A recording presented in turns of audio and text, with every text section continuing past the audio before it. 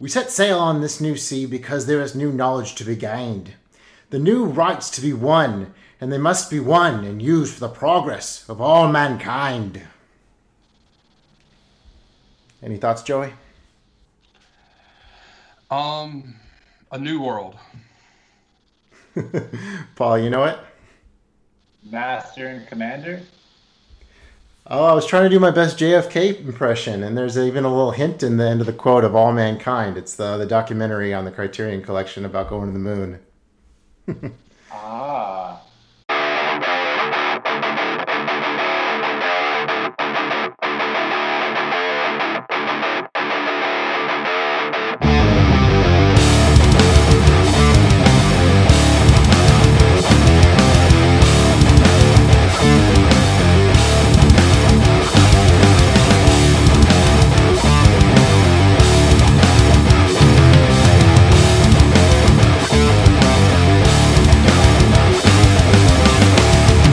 You and I have unfinished business.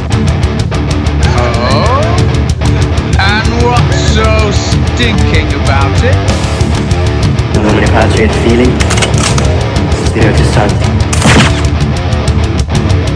I think this just might be my masterpiece.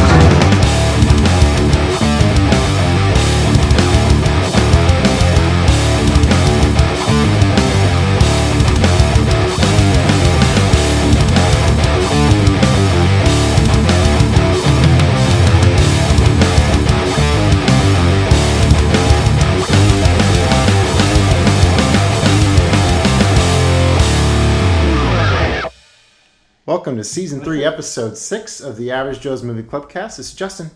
And I'm Joey. And in this episode, we are joined by a very special guest to chat about director Paul Thomas Anderson's quirky take on a neo-noir film, Inherent Vice, from 2014. Plus, in my Wheel of Destiny pick, we'll experience the traumatic hours following the assassination of John F. Kennedy through the eyes of the First Lady that strived to preserve his legacy, as we talk about Jackie from 2016. And just a heads up, we do discuss our full thoughts on films, so if you have not seen a movie, please just skip ahead to avoid any spoilers. And if you want to be a part of the Movie Clubcast, make sure to hit that subscribe button, leave a comment. We would love to hear from you. So like we mentioned, we got our third guest ever on the Average Joe's Movie Clubcast. Welcome, Paul Keelan. Hey, how's it going, guys? I'm glad to be part of the elite club. Only 3 guests, so it's pretty prestigious territory there. So me and Paul met because I had posted my raving review of the Mighty Ducks like about a year ago.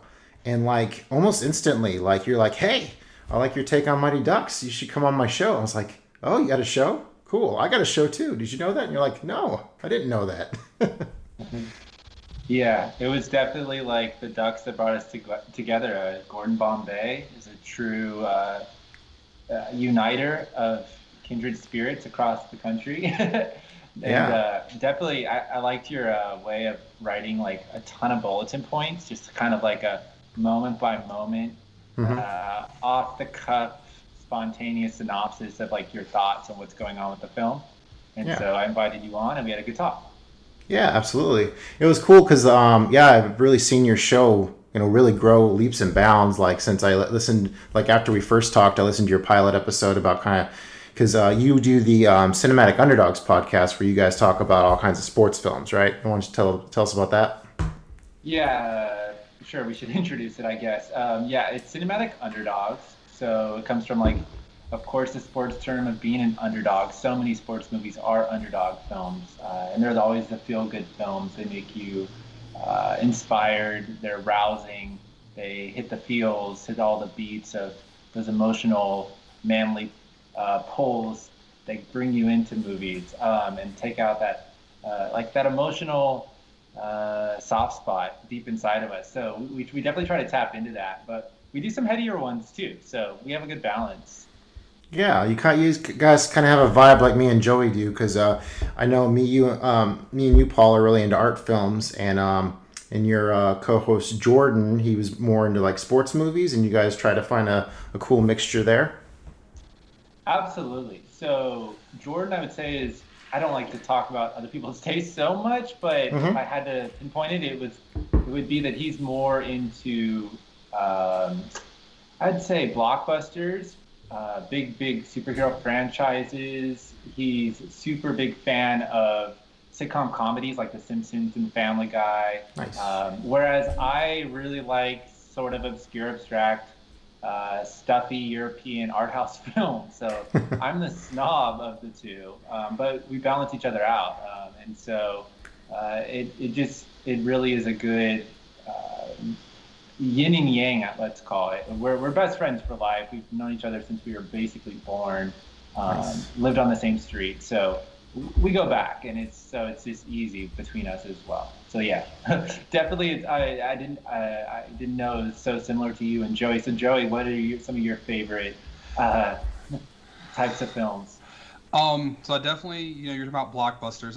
I kind of grew up more on that. And as doing the podcast with Justin and with my roommate, who I've mentioned many times before, he's been my roommate now for almost 4 years. It's definitely expanded my taste. But if it's got any sort of strong female lead, Kill Bill, for example, or super stylized, so all of Quentin's stuff, basically, Marvel. But then I also really apparently like noir films, musicals. It's kind of grown and went all over the place, but so it just really depends. I think sometimes I keep Justin guessing because absolutely, he did not expect me to react the way I did to the movie that we're going to talk about here in a bit. So I'm curious myself, actually, because these are both I would consider art house films. I would say P.T. Anderson's much more accessible. He's a little artier, a little more intellectual Tarantino, I would say, our great auteur of the past 30 years, 20, 30 years. Absolutely. That people gravitate towards. And every 3 or 4 years, he's going to put out something that is just monumental, like Tarantino. But Tarantino is amazing. He was kind of my gateway director. I remember seeing Kill Bill, and I think I was 13. Did not know what the hell I was going to go see. And it just blew me away. It was never the same. Yeah. Way to make me feel old. You're 13 watching Kill Bill. I say that I was 18, but still. Yeah, just a few years. Yeah. But we had some. Maybe I was a few. Yeah. We had some common ground at first, Joey, because you had first introduced me to Goodfellas. I'd never seen that before, and then Boondock Saints, and so we had a blast watching those kind of guy movies together. So, and yeah, I wouldn't say I'm pretty similar to Joey in where I kind of grew up. My dad was into a lot of blockbuster kind of movies, and it wasn't until I kind of had my kind of a late life renaissance where I was gotten really more into art house classic films, foreign language film. I just have this inner desire to watch all the greats. So that really attracted me to the Criterion Collection and just to really explore all that movies have to offer. And it's been so neat seeing all the different interconnections.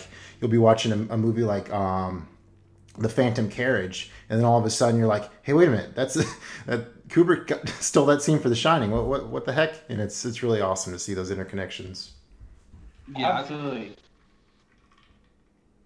Yes, and I love seeing any sort of callbacks in movies. So we've already mentioned Kill Bill is my favorite movie for anyone who hasn't watched this podcast before. But I've now made it my goal. I've picked up Clan of the White Lotus. I went and got Lady Snowblood. I went and got Lone Wolf and Cubs. Pretty much anything that was referenced in those movies. I've made it my goal to watch or own, which also has led me to really enjoying a lot more Japanese cinema. Also exploitation films. So spawning just from that movie, it's spawned a lot way. And between Justin and Carl, and now there's the Criterion channel and the Arrow channel, and so it's just expanded a lot. So Paul, you lived overseas for a long time. How do you think that kind of changed your perception of movies? You were in Korea, right?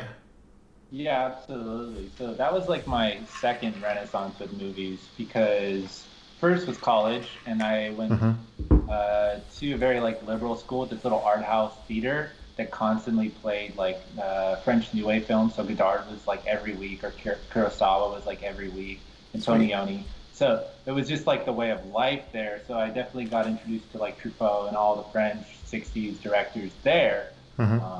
and Jim Jarmusch types, the sort of newer auteurs that reference back to those types of filmmakers. But in Korea, I was on my own, and I was kind of homesick, and films just became my like mac and cheese, let's call it. I just like lived in films. I could watch like 14 a week, but it definitely ranged from like highbrow to lowbrow. Like I loved everything. Like I loved the comedy Paul. That was one of my favorites with Seth Rogen. I don't know if you've ever seen that one about kind of a little alien. Or Horrible Bosses, I thought was hilarious at the time. Or I would watch, like very, very small indie directors from Thailand, like the guy who made a few films that are really hard to pronounce, but like Tropical Malaise is one of them. Cemetery of the Splendor is another. So there's a ton of directors I became also familiar with just because I was traveling to these areas and trying to seek something out that I could connect to on a meta plane, like on a narrative plane. So yeah, that definitely opened me up to foreign film as well. And just understanding those cultures give you an insight on like a movie like Parasite, where it's about a tutor in a Korean household. Like I tutored rich Korean people in their households, so it's like very familiar to me. What do you recall any of the Antonioni films you saw that on the big screen? You said that must have been quite the experience. I definitely saw some Antonioni. I think I saw Zabriskie Point, and perhaps what's the one that has the word red in it? Red. It's like starts off Red with Desert. A woman in her Red Desert, and she's like in this kind of swampy marshland in the very beginning. I saw that one on the big screen. And the most famous one where they end up on the island. La Ventura. La Ventura, I definitely saw. Yeah, that's the only one I've seen. His whole ennui styles, you kind of have to be in the right mood to dive into that stuff. I think you blind bought that one, right, Joey? Can't wait to hear you talk about it. Yeah. Yes, I did blind buy it at Second and Charles. That just basically went in one day, and I guess someone had probably just upgraded their collection to Blu-ray, or I don't know, was just getting rid of it, and I just blind bought a whole bunch of Criterions. But pretty much anytime I go to any sort of secondhand store and they've got Criterions that I don't have, I just buy them because I'm a crow and those numbers are shiny and I gotta have them. So that's awesome though, because if you're entering into Criterion territory, then you're gonna catch up with Justin real quick because that's where it's at. Yeah, but see, Justin watches like 17 movies a day. He's probably watching 3 right now. Okay, I'm being hyperbolic. Excuse me, but yes, you all you do for fun is watch movies, whereas I play video games because also it helps with my job, and then I play Magic and binge TV shows and that kind of stuff that Justin doesn't do. So it lends him to watching more. But yeah, no, I have a pretty decent Criterion collection because I tend to go ham during the sales, and like I said, if I go to Second and Charles or a pawn shop or something and they've got Criterions in good condition, I just take them. So, buy them. I guess I should clarify. I don't take them. I buy them. Do you collect, Paul, physical media at all? I don't actually. I'm very much digital. Much respect to all those who do though, but don't even have a DVD player at hand. My wife likes our house to be quite minimal, and I do too actually. So it's kind of for that reason as well. We keep things like as low quantity as possible. But I'd love to see a good collection in someone's room, like a good vinyl collection or a good DVD collection. Yeah, it's just awesome.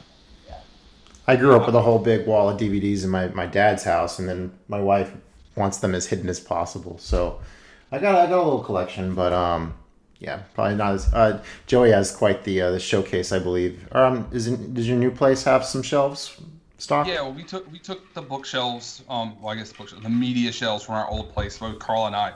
So if you walk directly into our apartment now, the dining room is like immediately like you're just in the dining room basically. And on the wall, there's each one of our shelves, his is literally almost full now. Had to rearrange everything when he got the Battle Royale Arrow humongous set just recently. I've got a little bit more room, especially since I have some of mine separated out, like because I've got Tarantino and the MCU and Star Wars separated, and then the Criterions for everything else. I have a little bit more room, but it's getting close, like to being full. And then I have another shelf here in my room that's got books on it, but it's also got like all my TV shows, which I haven't really added to recently, but it used to be back before I had like Netflix and all of that. I was big into getting TV show box sets. So, right on. Cool. Well, let's move into the next part of our show where we just kind of talk about what we've been up to lately. I'll keep this pretty quick. So, I decided to be a T-ball coach this season, and this will be the first and last season I am ever the head coach of a T-ball team. Because, herding cats and parents at the same time is it's a little much for me. I'd much rather be more on the sidelines, even though I do like to cut. Like I made up a really fun cheer because we're the Hammerheads. So I was like, "What time is it?" And the kids say, "It's Hammer time," which is so much fun. But the kind of the bad thing that happened is I kind of stepped into the role really late in the game, and so I ended up with a lot of the kids that didn't pre-select kind of where they wanted to be with the certain coaches because they already had experience. And so we were kind of starting behind the 8 ball there. And so we've had kind of a rough season. And then last night's game, there was a bad call, and the ump started cursing at one of our coaches. And so half of our parents left. So we were forced to forfeit the game. So I've pretty much seen it all this T-ball season. But I am looking forward to soon. I'm getting the opportunity to MC one of my older son's games. So I was going all through all the jock jams and stuff and trying to compile all this music that I'm going to be playing whenever I finally get a chance to MC his game. So looking forward to that. And going camping this weekend. It's been a long time since I've been camping with my scout pack. Kind of been away from them due to the whole T-ball thing. So I'm really looking forward to being out in the great outdoors. I've been long working on this service project to get this kind of a leadership award in Scouts, and so I'm finally getting that this coming weekend. So real excited there. How about you, Paul? What's going on in your life? Well, congrats. That's cool. When you talk about T-ball, it makes me want a really good film about youth sports coaches, not kicking and screaming, which is okay. I laughed a few times at any Will Ferrell film. Bad News Bears was a great release in the middle of this season. It's true. Walter Matthau, right, with the drunkard who gets slowly warmed up by the kids. Yeah, yep. I that's a great one. But I think it's just such a right topic to make a lot of good movies on. But yeah, in terms of things that are new with me, just trying to stay busy writing, both for my job and for extracurricular projects. Yesterday, I had my 3rd article published by a cool website called 25YL. So if you're listening, check that one out. It was on The Mountain and the sort of recent filmography of Rick Alverson. So he made Entertainment with Greg Turkington. He made the comedy, which is really, really hilarious, sort of strange film that satirizes kind of millennial hipster culture in New York City. And he just made The Mountain with Jeff Goldblum. And that, I think, is his, I called it his masterpiece to date. I would say maybe not quite there yet, but interestingly enough, it hit some P.T. Anderson beats. I've also have a really cool article there about Jim Carrey's comedic style and how he had a renaissance with Sonic. I loved his role in Sonic. I mean, it was the middle of the film, but he's amazing in it. Mm-hmm. And I also have another take on I Care a Lot, the Netflix film that came out this year that was quite polarizing, and I have a very polarized take where I just try to leave it open-ended with questions about what the film was actually trying to say. I was left quite puzzled, and so I just wanted to kind of explore that in an inquisitive manner. So yeah, that's pretty much what I've been up to. So I'll pass the baton to Joey.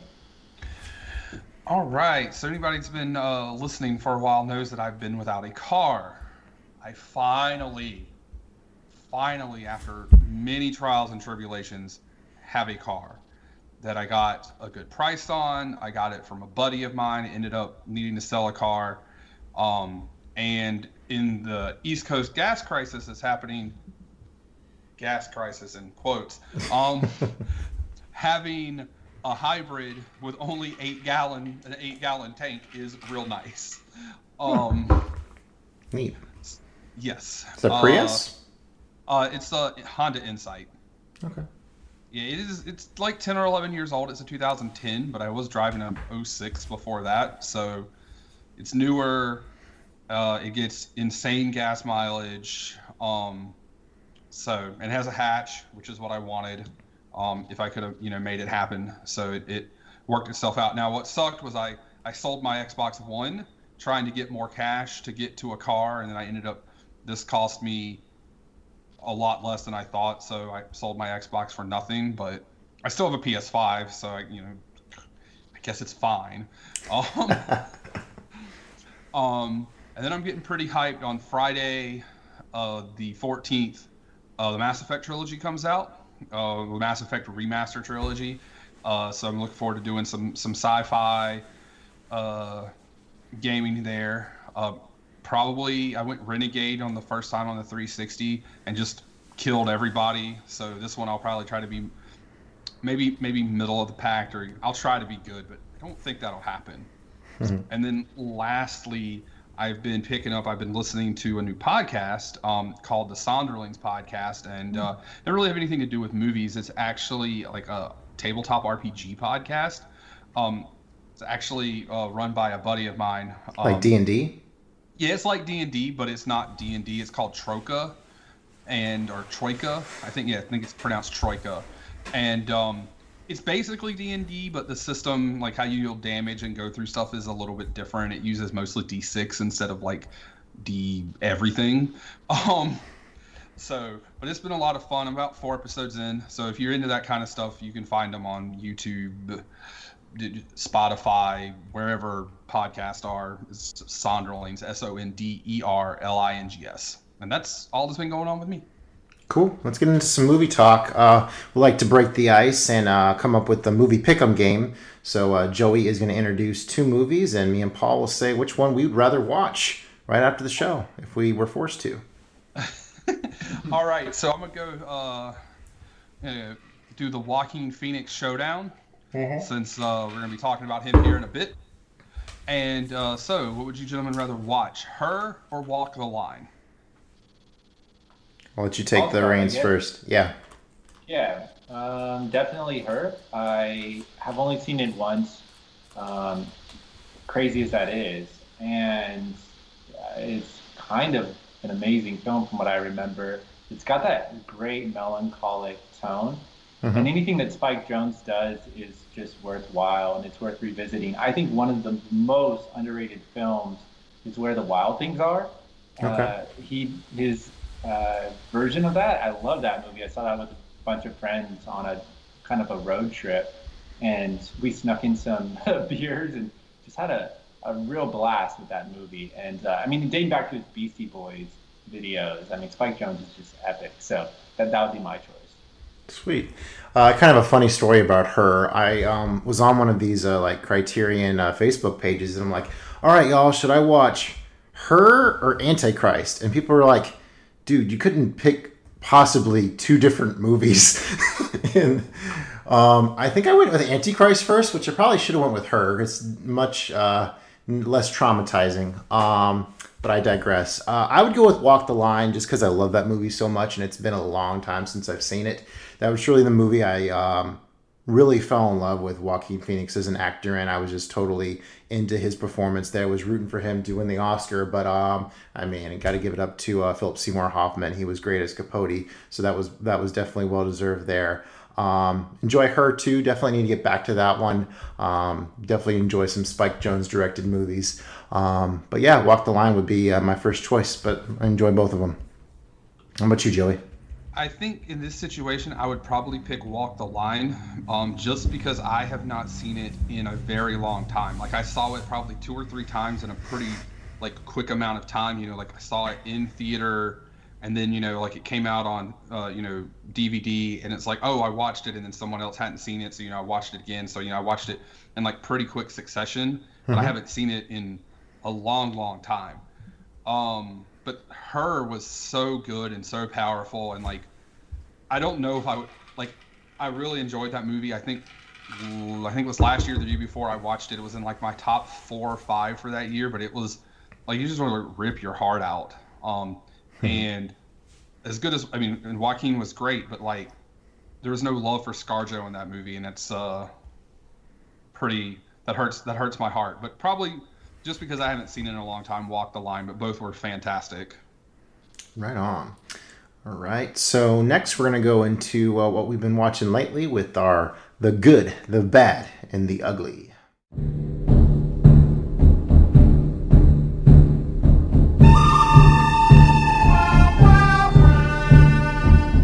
All right, Joey, what are your 3?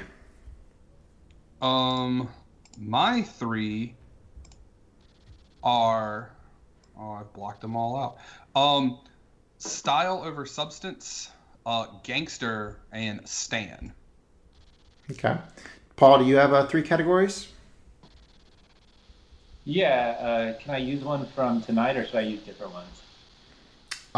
Use different ones, just since we'll be going in such detail with the feature movies in a little bit.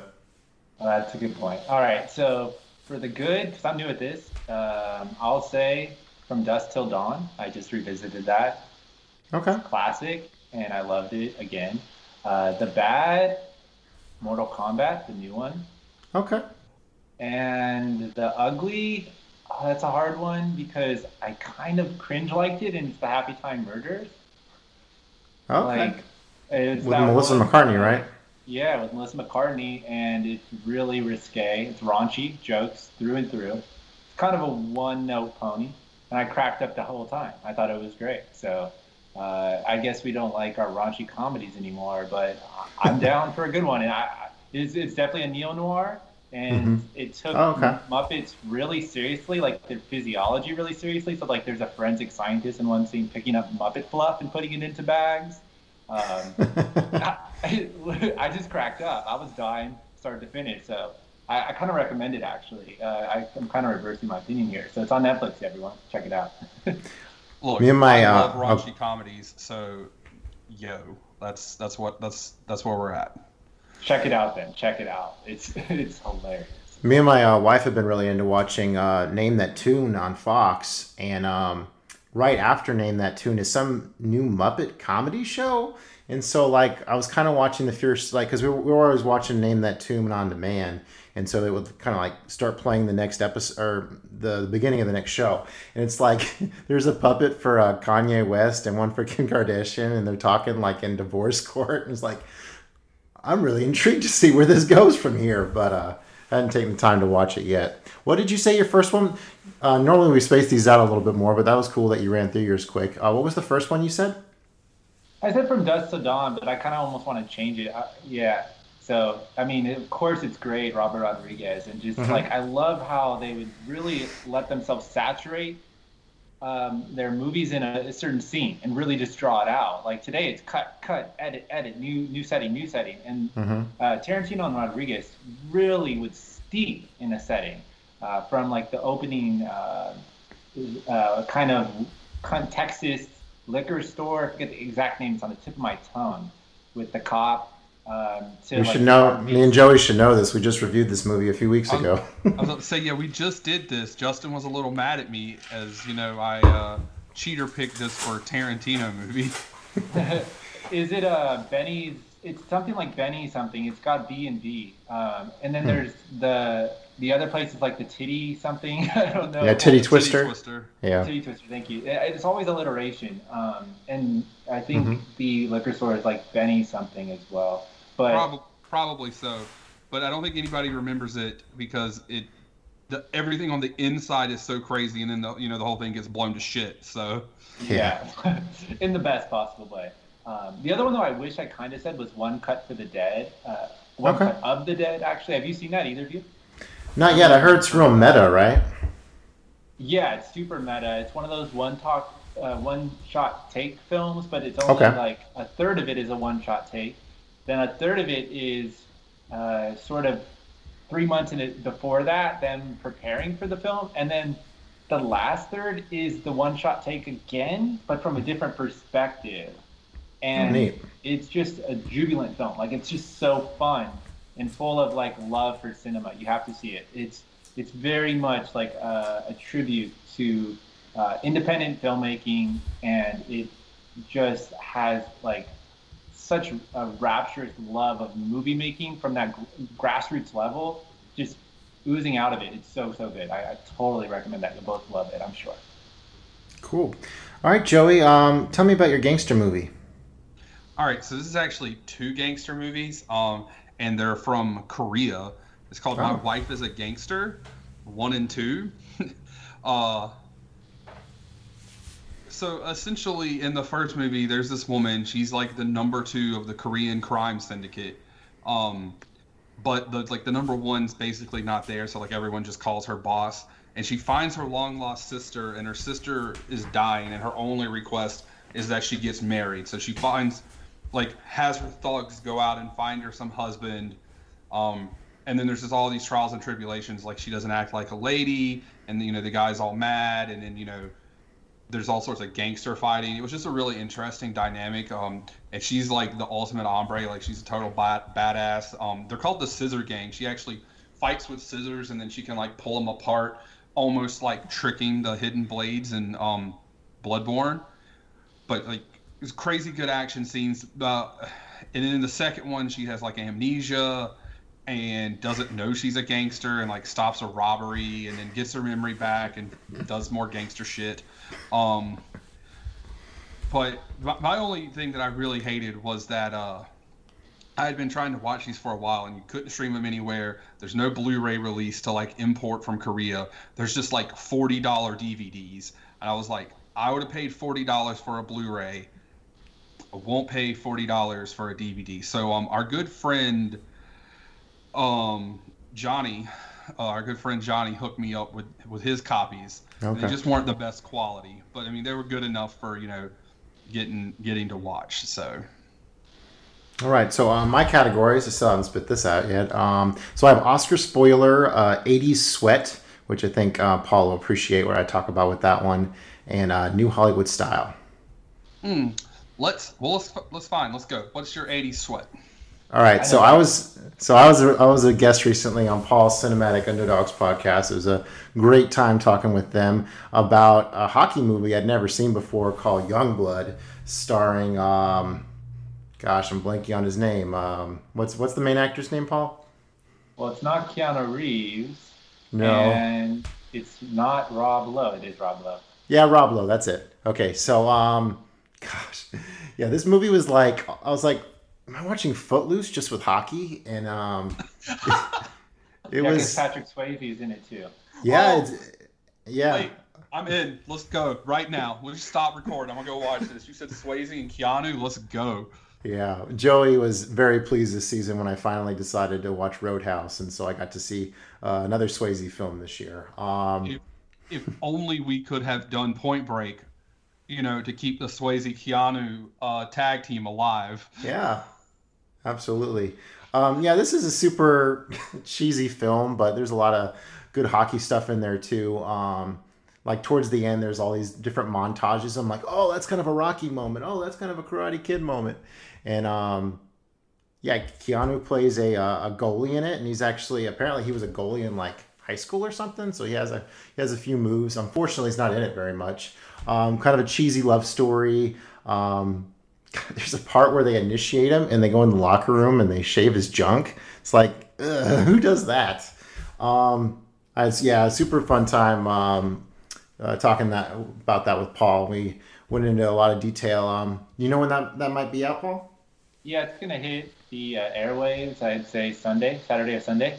Nice. My life's been insane, and I like to go through it and really clean everything up. So it'll hit it soon, but it'll be out there by the time probably this is out there, or hopefully by the time listeners come across it. So check it out. It's going to be a fun episode. I'm halfway through it. Awesome. Yeah. So definitely check out the Cinematic Underdogs as well. All right, Joey. Style over substance. All right. So this is my second movie this year, my third movie overall from Mr. Warkong Y. Did I just butcher that up? Well, I say Wong Kar Wai, but tomato. Yeah, I think it's Wong Kar Wai, but who the hell? Okay. I mean, but not who the hell cares, but it's as long as you're a fan, that's all. It's so subjective. Like I listened to this one podcast, and instead of saying anime, they say anima or something. I'm like, no one says it like that. I don't know. It's so subjective. So anyway, it's from the WKW box set. How about that? There you go. Which apparently has a bunch of issues. Aren't people like saying that like some of their discs are messed up? So when I still had my Xbox wouldn't play a couple of the discs, but my PS5 played everything, and our region-free Sony Blu-ray in the living room played everything. So, which I've discovered the PS5 is also region-free for movies, unlike the PS4 was. But either way, we watched Fallen Angels, and this is ironic because I think me and you were talking about Wong Kar Wai at one point, Paul, and I think you're like, hey, you definitely need to check out some more of his movies. I think Fallen Angels was one of the ones you recommended. Absolutely. I'm gonna let Joey go first, but I'm so stoked to talk about Fallen Angels a little bit. Cool. So it's my second one this year because I watched In the Mood for Love earlier. And this one I liked more than In the Mood for Love. I did not like it as much as Chungking, which I watched last year. But it's just like I everything about the movie. The movie was just freaking cool, but is one of those things where I definitely felt like there was more style and his style than actual substance to the movie. But I didn't really care because it was just so damn cool. And I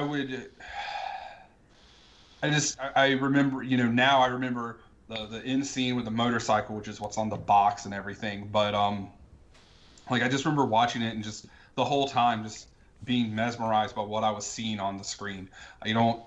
I'm bad. My memory is bad, so I don't remember much of the plot lines like a month later now. But I just really enjoyed it and would probably easily watch it again. Isn't that one a sequel to? Is it In the Mood for Love? No, that one I think is a standalone. It might be in some weird universe with other ones, but I mean, Fallen Angels is, as you said, a lot of style, and the substance is pretty thin, but the style is just so magnetic. Like you'll have this assassin cleaning her apartment, or they'll be in a McDonald's in Hong Kong, and you're mesmerized. It's like the most beautiful thing you've ever seen. And it's just so cool. It's so like freaking cool to watch. Whether they're on a motorcycle or just going up and down escalators, it's kinetic. The camera movement is like just pure virtuosity at all points. There's so much panache and style and flair that you can see why Tarantino was so influenced by Wong Kar Wai. And I get why you probably like Chungking the most, because Tarantino loves Chungking. He took like so much inspiration from that film. And the characters are so addictive in that one. That makes a lot of sense. I actually, I knew that he presented it was a Tarantino Presents Chungking Express, but I didn't realize, that he, likes WKW so much. But that makes a lot of sense. It also, I was talking about this with my roommate the other day. It makes sense where, I will talk about stuff and I will put stuff together, like pop culture references and stuff that, to me, make perfect sense to connect in my head because of whatever connects them in my head. But everybody else is like, what the fuck are you talking about? And it's like, I watched the Quentin Tarantino documentary and they were talking about him doing that same thing to all the things that meant something to him. I'm like, that's where I picked that up from. I just did it. No wonder I enjoy it so much. Yeah, absolutely. Yeah, I actually was fortunate enough. This is how groovy my school is I had a class that did Fallen Angels as one of its weekly assignments. So we watched it, and our professor talked about it, and it's the coolest professor in the world. And he just went off for an hour and a half talking about its sense of temporality and its immersiveness. And he was basically riffing poetically on it. He didn't have anything really substantial to say on it, but he was almost mirroring the sensibility and style of the film. Talking about how it just places you in this world and you're immersed in it and you just kind of exist with it.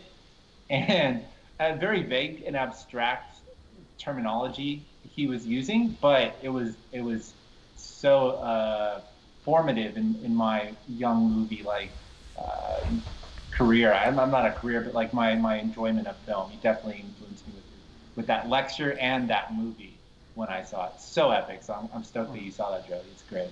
Yeah, go ahead, Justin. Just real quick that I haven't even seen Fallen Angels, but just the way you guys talk about it just sounds just so much like In the Mood for Love. So I know I'm kind of in for, and I'm looking forward to finally taking that dive. Man, Justin, you were at school longer than me, but I was just gonna be like, man, if we had had some sort of like excellent film class to watch. The only thing I remember was having, for whatever that freshman class is that we took, we had to watch American Beauty, which I ended up borrowing from Jake. Mm-hmm. But I never had to like a class where we just watched movies, and that would have been so awesome. That would have been so sick. Oh my god. Yeah, I mean, besides Fallen Angels, his teacher showed us The Life Aquatic and Cassavetes' Faces, and Hiroshima Mon Amour. So like, it's just epic films, and always had something really amazing to say. And there are podcasts on it out there. I can't think of it on the top of my head. It's something about like the image of the image. So for listeners, his name's Daniel Coffeen, and if you type in Daniel Coffeen, Coffeen, and write podcast, and you search enough, you'll find it. His whole class is online, and it's one of the most awesome like things to listen to. I still do it on a yearly basis. It was the greatest class I ever took. It was just so dope and psychedelic and weird and trippy and brilliant. So yeah, just give it a real quick shout out. And really quickly though, In the Mood for Love is my other favorite Wong Kar-wai or Wai film. You might be right actually with the Y. I don't know. It's like one of those debates of how to pronounce his last name. I've heard it many times.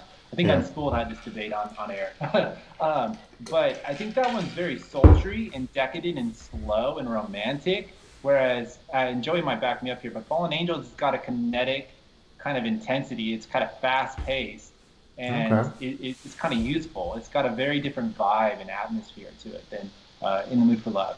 I think they're different mood pieces to me. Yeah, for sure. Like I liked In the Mood for Love. Maybe it was the day I watched it, or maybe I was expecting it to be Chun King, or obviously not Chun King, but it. Like I said, I enjoyed it. I thought it was a very well-made movie. It just didn't strike me the same way that Chun King did, to the point of, in my playlist is the Mama and Papa's now. Like, and it comes on, and I just and I see the scenes from the movie and everything. So yeah, that's interesting to hear. That makes me even more excited to see Fallen Angel, because for In the Mood for Love, it really, like, although they had all that style, it's almost like it kind of sucks you into this trance, and at times I kind of was losing track of what was going on. So yeah, to hear that Fallen Angels has a more drive to it that's exciting. All right, so Oscar spoiler or New Hollywood style? I'm all right here. Go talk about the Oscars. I know how you do. Know how I do.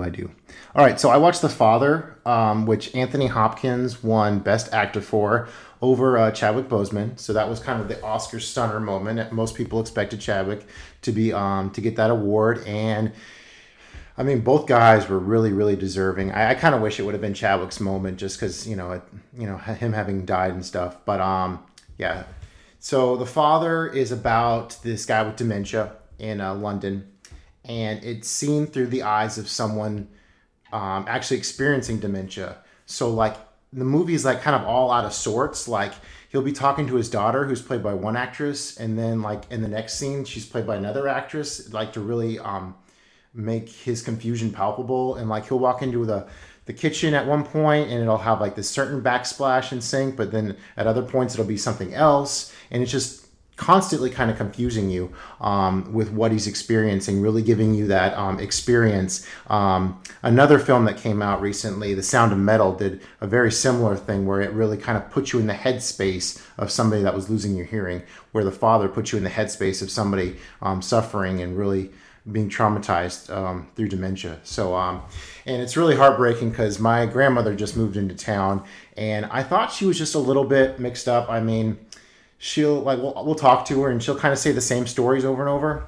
But recently I was kind of having a heart to heart with my mom, and she's like, man, it's really tough because, you can really see that, she's kind of suffering from these dementia symptoms. So I'm looking forward to getting together with my mother and watching this father and kind of seeing how she relates to that, having going through that on a family level. That's really powerful, yeah. Actually, my wife, her mom kind of is having signs, and so we're debating watching it at all because it's kind of rough to watch things when it feels too close to home. So that's brave and cool that you're going to do that with your mom. Yeah, looking forward to that. Yeah, it's such a powerful movie. I definitely think you need to tap into that. All right, what's Stan all about, Joey? Stan, we're double Stan here in a way, because I'm going to talk about The Falcon and the Winter Soldier. Okay. It's not technically a movie, but Letterboxd lets you log it. So. Oh yeah, it does. Yeah. So. Stan as in I stand for Sebastian Stan, because boy, like, I'm gonna be real, like, I have no problem with the Falcon becoming the new Captain America, and I get it. Damn it, why couldn't it have been Sebastian Stan? That's all I wanted out of the whole show was just the Winter Soldier. I just, my favorite Marvel movie is the Winter Soldier, because it's a spy movie more than a superhero movie, even though they're super soldiers. But no, I had a really good time watching it. I think I watched like one episode one night, one the next morning, and then I came home from work and just watched all the rest of them. So I watched them all in like 24 hours, because I don't do the week by week thing. Like, so Disney or D Plus keeps releasing all these shows, week by week by week, and then I'm just like, all right, everyone's talking about Mando. I guess I'm gonna wait till the end. Everyone's talking about Wanda. I'll wait till the end. But it had like a lot of good action, and I did really enjoy the story. I think the one big trip up to me was the next to last episode, where it starts off hot and heavy, from the big reveal or the big thing that happens at the end of episode 4 into 5 with that really killer fight scene, which kind of mirrored the fight from Civil War, and then the whole rest of the episode is like you're supposed to be building to this big season finale in the next episode, and then they spend most of the episode just like chilling on the boat in Louisiana, and it's like, not that was bad, but it just was like build. All right, we're gonna stop, chill, next episode, and all the way to the end there. So, and Agent 13 coming back was really cool. I won't do say the thing that happens with her, but I fucking called it, and it made me so happy that I was correct. So that's funny you say that. The second to the last episode was kind of out of the groove, because I was so into that episode that I actually wrote about it a little early, and then I kind of blew my momentum there. But yeah, I wasn't going to watch these Marvel shows at first, but then the WandaVision was going on, and they showed the whole Quicksilver reveal, and I'm like, well, geez, I gotta catch up with that. But I've been really digging Disney Plus's week by week thing. It gives me something to look forward to every Friday. Like right now, I'm watching the Mighty Ducks Game Changers every Friday. Paul, have you checked that one out yet? Absolutely not. I'm so curious. How's that going? It's so, oh goodness. So it takes a lot of plot beats from the original Mighty Ducks, but it's stretched into like this whole like 7-hour span. So we're like, in the original Mighty Ducks, you're like, okay, we want to see them start winning already. It's really, really a slow burn to get to some eventual success. But now that it's finally getting there, it's that much more rewarding. So it's been a really interesting ride. There's been a lot of great cameos in it. Emilio Estevez is Gordon Bombay in it. It kind of has the Luke Skywalker syndrome from The Last Jedi, where he's just like, yeah, I know it was super cool before, but yeah, I'm just kind of not interested anymore. It's like, why? Because the show says he has to be. So that's one of those little hang-ups. Yeah. But otherwise, yeah, it's a lot of fun, and my kids look forward to watching it too. So it's kind of a fun family affair each Friday. Yeah, we definitely have to catch up on that. We'll probably cover it. Hopefully, maybe we'll talk to you about it. I'll have you come on real quick to briefly go over that on one of our special episodes, because we'll do miniseries and shows once in a while. So Yeah, you guys inspired me to watch The Last Dance, which I was super glad that, I was, you guys really built it up for me, and it did not disappoint. Yeah, no, that one's such an encapsulation of the 90s. It's just like living in the 90s again for those 10 episodes. That's why I loved it. I need to watch that so badly. Yeah, it's so good. It's so good. And there's like an episode dedicated pretty much to every player for the most part that was a key player. So you get your Rodman episode. You kind of get a half episode for Steve Kerr even. You get an episode for Pippen. You get an episode basically for Phil Jackson. Yeah, and triangle offense. Yeah, they're such eccentrics. That's what I love about them. Jordan, too. He's an eccentric in his own right. They're all eccentrics, and so they're just fascinating people. Besides being a part of this dynasty that was one of a kind. So, I mean, well said. So yeah, if you grew up in the 90s, I mean, you either hated the Bulls or you loved the Bulls, and there's like no in between. And if you lived in like Indiana and New York especially, you did not love Chicago Bulls. Absolutely not, no. And you really relive those rivalries through that documentary. So those are their two main rivalries. After the biggest rivalry, perhaps, is when they got beat up for years by the Detroit Pistons. And those games were insane.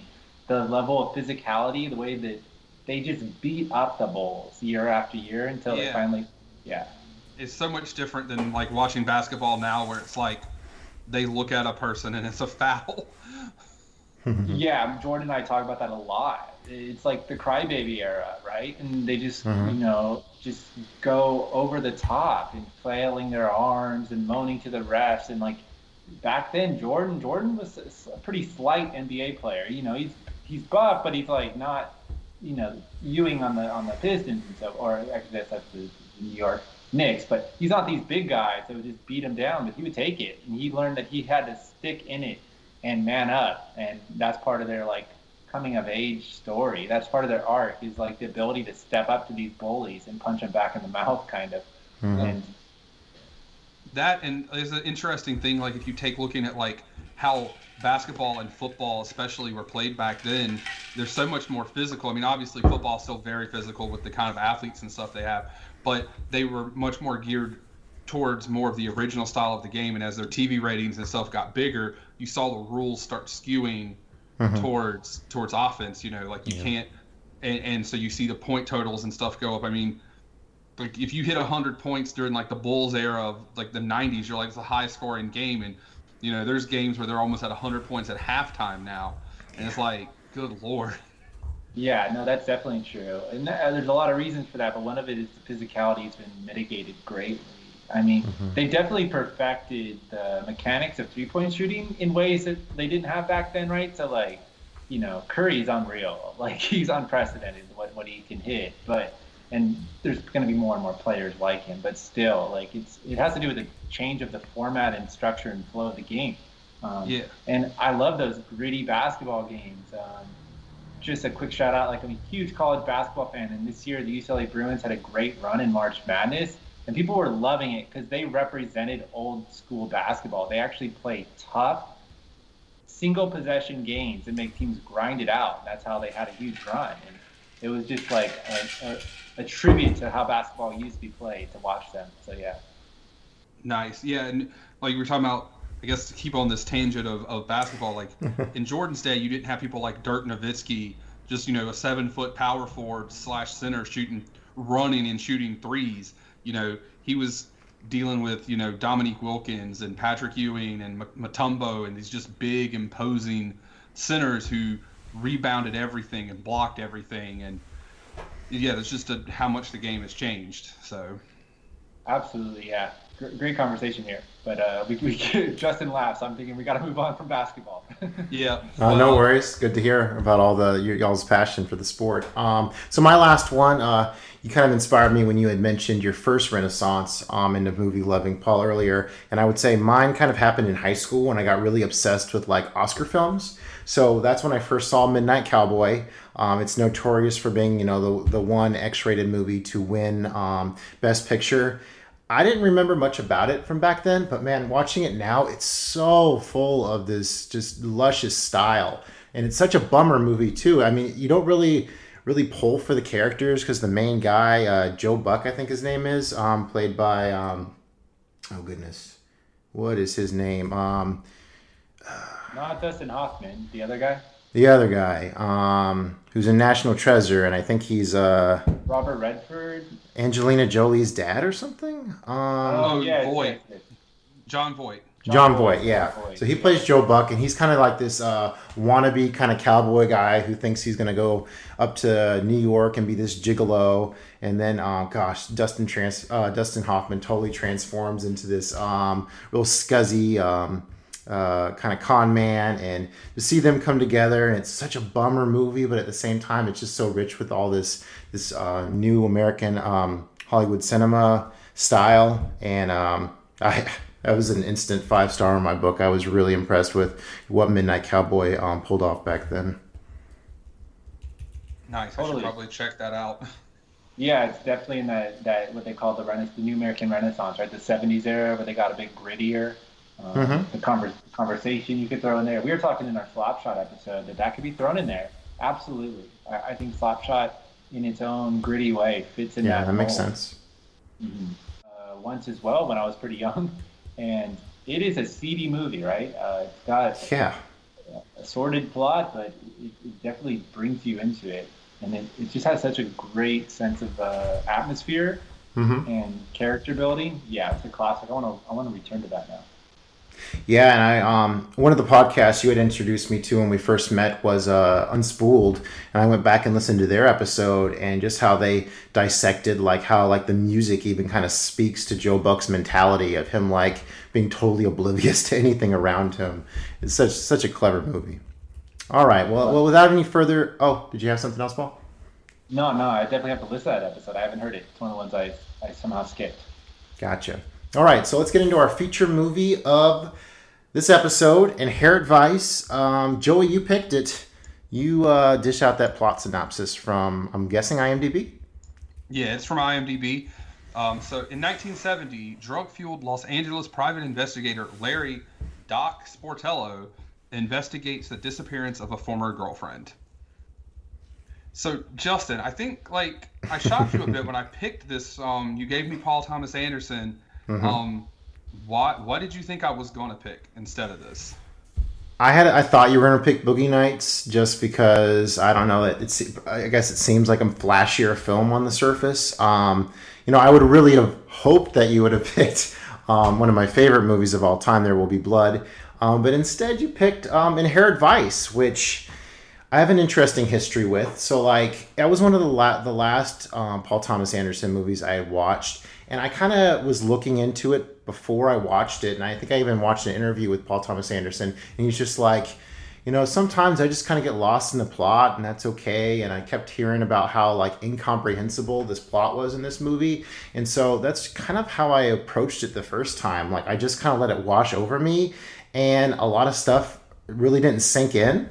Where this time I have seen a lot more noir/neo-noir. So I've seen The Big Sleep since this. I've seen The Long Goodbye. I've seen, I rewatched The Big Lebowski. Fear and Loathing in Las Vegas. You got some of that in there too. So watching all these other noir films really complements what, I think PTA was kind of doing with this approach to noir. Now, I want to go ahead and throw it to Paul early on because you said you've read some of this author before. It's Pynchon? Yeah, Thomas Pynchon.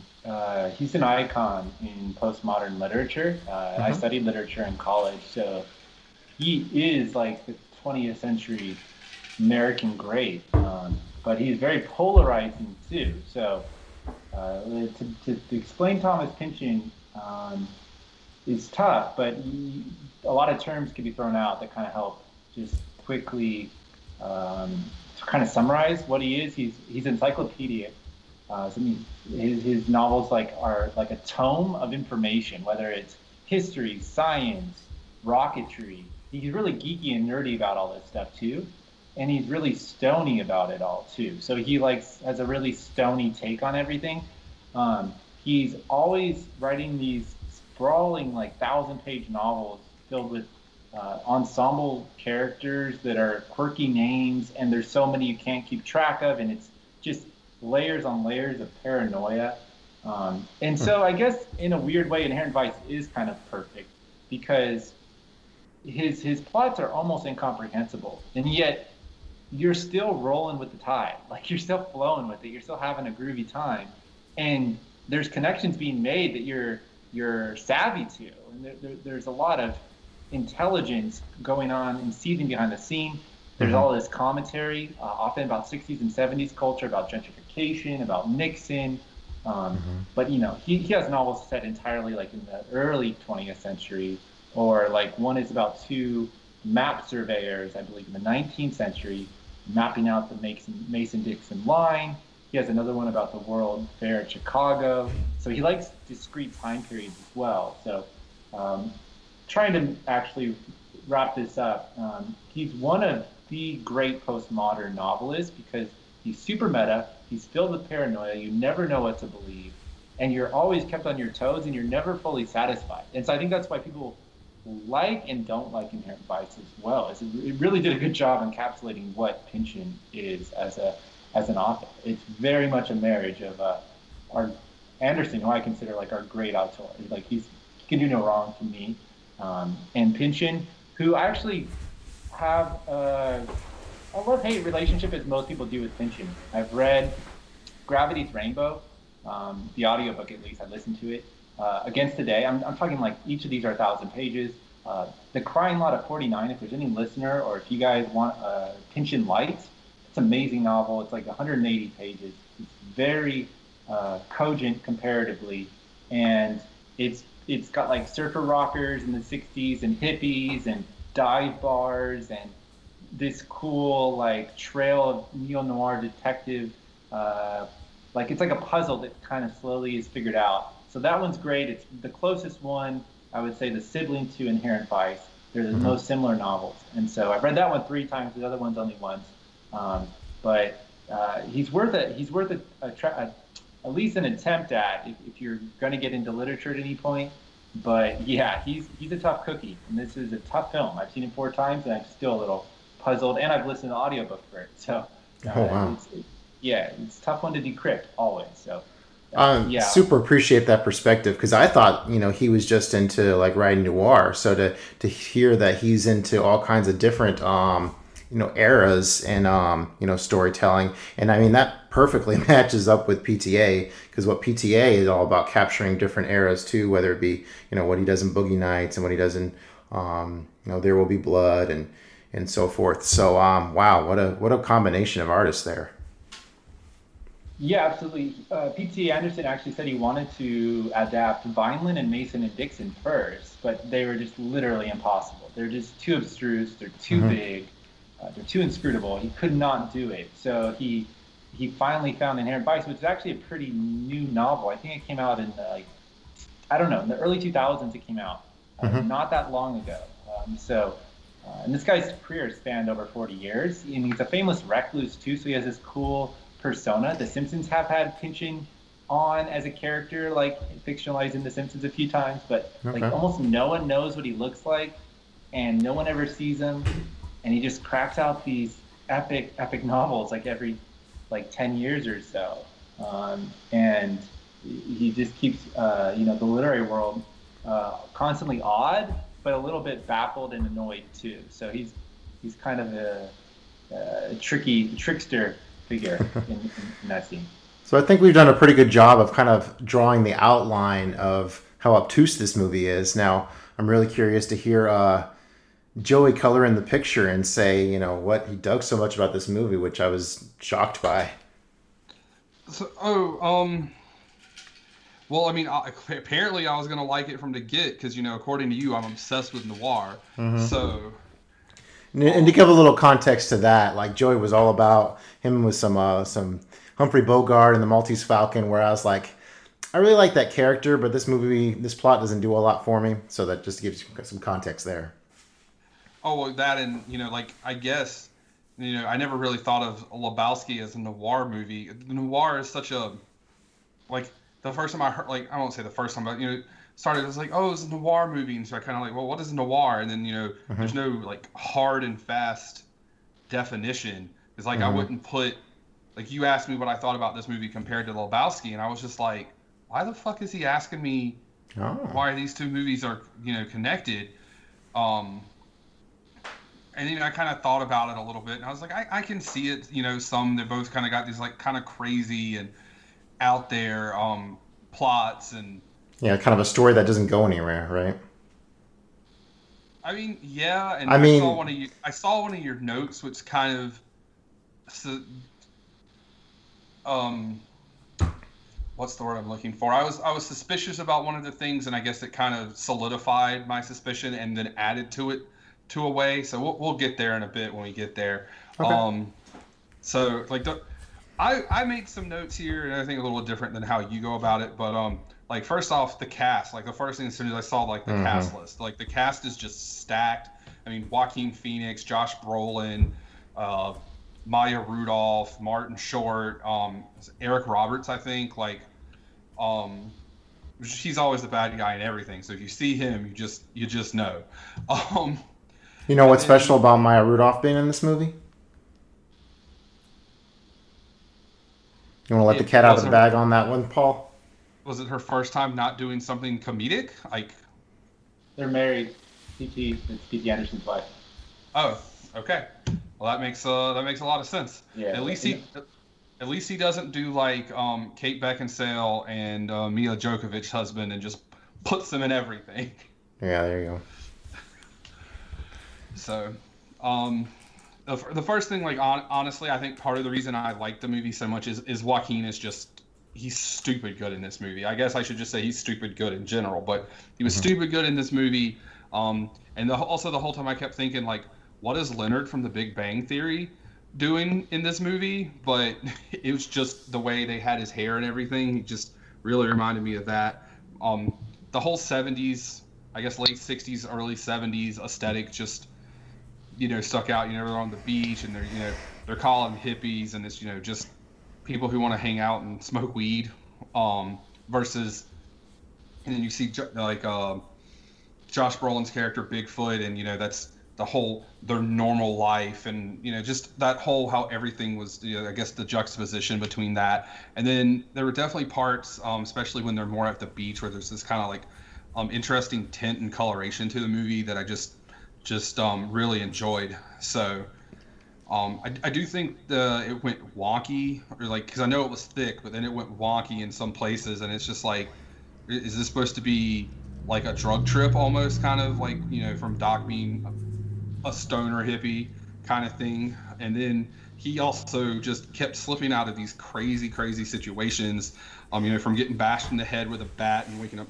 next to a dead body, or having was like 20 kilos of heroin and living like, it's just it was just wonky and crazy, and I just really dug it. And we forgot Owen Wilson's in the movie. Martin Short. And, yeah. I'll go ahead with Owen Wilson, my bad. Oh, he's just he's a sax player, right? He's just dead sax player. Oh yeah. Dead in quotations. Who's also like a snitch for everybody, nobody, everybody. So I just kind of sat there the whole movie kind of going like, what kind of absurdity is going to happen next? And it typically never disappointed. And then the whole thing at the end with the I'm a sucker for a love story, so that whole thing played into it. And then the this doesn't mean we're back together, and so it's just it just kind of captivated me the whole time. And I'll let Justin kind of start more of the actual points of the plot. Well, I was curious, Paul, so where did you kind of start with this movie, and where are you at with it now? Yeah, I started a little cold to it, actually. I'm such a huge fan of P.T. Anderson, and such a huge fan of Pynchon, even though, I have a sort of strange back and forth take on Pynchon's work. I'm still a mega fan, spent so much time with him. So it should have been amazing, and then probably my expectations had to come back to earth after a viewing or two. but it always mesmerized me, just as much as his novels did. You said a lot there. Really curious, and I want to speak more, but I'm just curious. Joey, real quick, who is your favorite actor? All these big actors in these kind of tiny roles, right? I don't even know. You probably did. We mention Reese Witherspoon. Oh yeah, I completely forgot. That was one of the things in my review that they were back together in a movie. Was her and Joaquin. Yeah, right. And there's just so many great actors, and they're all in kind of small roles for their stature, right? Like, I mean, Owen Wilson can lead most films, and he's just a kind of an afterthought in this film. So, who surprised you the most? Let's take Joaquin out, because this is Joaquin's film. He's utterly amazing in it, as you already noted, right? He steals the movie. He can do no wrong. But besides that, like, other than the small roles, like Jenna Malone's in it, does a pretty good job. Justin, are we missing anyone? I feel like we're missing still some actors. There's so many good actors. Did you say Martin Short? Yeah, we've said Martin Short about 4 times, actually. Oh, did you? Yeah, because I said it, and then you said it, and said it again. This was probably only 3 times, but... Did we say Martin Short? Who's Martin Short? I don't know what the actor's name is, but the 2 real snooty cops who are like giving Joaquin Phoenix crap. Like, I recognize one of them. I think he's a comic or something. I don't know his name, but he really stood out to me as well, whoever that is. Yeah, that tall, lanky guy. He stood out to me too, but I don't know where. He's one of those faces that are so familiar and they're in everything, but you don't know where they're from. Yeah. But as far as stealing, honestly, he was only in it for a small part. But Martin Short always kind of, I think, steals everything. And he's always these like really over the top, like animated characters, and at least everything I've seen him in, which I don't think is a lot, but just enough that every time I see him, I'm like, bro, this guy. Greedy little hippie. So what? Well, doesn't he have the line? Well, doesn't he like pull out some kind of upper inhalant kind of thing, and Joaquin's all diving and snorting as much as he can. He's just like, hey, you dirty little hippie. And he's like running out with his pants like halfway below his knees. Yeah. Oh, right. Yeah, he's hooking up with all the patients or whatever. In Japonica. Why I remember that, I guess because it's Japonica. Yeah, the names are so good, right? I mean, that's pinching to a T. His quirky names just get at something. They're very cartoonish, but they're fun. The names. Yeah. But yeah, I think Martin Short, like, he fit that role, not knowing especially anything about the book, but just like he fit the role, it fit the movie. In that, like, is this really happening? And then you have this like serious thing where it's like, oh, this is where they're doing all this weird dentistry stuff, and you start seeing pieces get put together, and and then like the scene where you lead up to that building where he's remembering this event with I've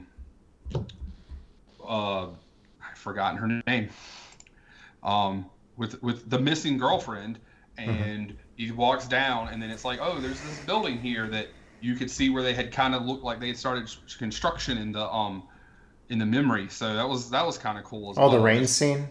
Yeah. Oh, that was real beautiful. Yeah, that scene is so lovely, right? So melancholic, and the Neil Young song is just so plaintive and beautiful. I mean, that scene really, I think, gets at you like no other in the film, right? It just feels like the tone shifts there, though. It definitely feels like nostalgic and melancholic suddenly. And not it's just so weird how they lead up to it with like a Ouija board. Like all of a sudden he's just like instantly knowing where this new drug den is, and then they go and have that scene. It's a very strange build up to it. Oh yeah, and the fact that they weren't just like on like a date or something and that happened. It was that they were like speeding through the rain to find weed because it had been a dry spell for however long, and then you get this whole that whole sequence. So the music alone too in this film is just amazing to me. So well done. I mean, Johnny Greenland did the score, which is actually one of his, I think, lesser scores in terms of the P.T. Anderson films. Right there, Only Blood is amazing, and Phantom Thread is amazing. This one kind of gets lost, but actually I totally agree. Yeah, his needle drops though in this movie are great. That early song, which is Can, kind of a krautrock band from I think Germany. It's called Vitamin C. It's one of the great songs with that beat. I'll botch it if I try to mimic it with like my voice, but It starts off in the very beginning, right? In that where you were saying, Joey, like the color tints were great, right? Like on the beach, and he's outside on that kind of Venice beach like street, and they start with that beat and that song, and it takes you for like the next 10 minutes. He lets the whole song play, and it just becomes hypnotic. It's so good. And the way the beat comes with the title card, I love the beginning with the music. And a lot of the songs throughout, like the Velvet Underground, I think, are in it, or at least music that evokes the Velvet Underground are just great and great and great. Martin Short, I like that you picked. I mean, are you familiar with Phil Spector at all? Phil Spector? Yeah. Not off the top of my head. Okay. So Phil Spector was famous for creating what's called the Wall of Sound. He's also famous for murdering a bunch of people. And so he's kind of like an O.J. Simpson figure. He was crazy, megalomaniac, but like made like all of these great albums. I think from Beach Boys albums, a lot of like Motown, a lot of pop albums back in the 60s. He created the Wall of Sound. He looks exactly like Martin Short. And when I was seeing Martin Short in this role, because it's set in this period as well, I was like, oh, he is so perfectly cast for like a crazed drug addict type character. And I was just like, we've got to create a Phil Spector film pronto with Martin Short in the role. So I thought of that definitely right away. I love Benicio del Toro in this just because. Oh, yeah. Yeah, can't forget him. Right across from Joaquin, like two of my all-time favorite actors, just like hanging out and ordering weird food like eel cakes and jellyfish, which is another Pynchon motif. He always has these quirky ass foods that people eat. The little humor in this is hard to get, right? But there's so much tiny nuance of humor. I think it's a hilarious movie first and foremost. That's what I got from it now on my fourth watch. Was just how funny it is. Almost like wall to wall with jokes, actually, punctuated by these real moments of melancholy and kind of sinister, stony, insidious vibe that goes on. So it's a cool balance, but it's definitely a comedy in there too. Yeah, definitely picking up all those themes. I mean, one of the noirs I had forgot to mention was Chinatown. Like the whole like disappearance of the one guy is very Chinatown, and the whole like how they're redeveloping this area is very Chinatown. And then like the whole like story where it's like not kind of.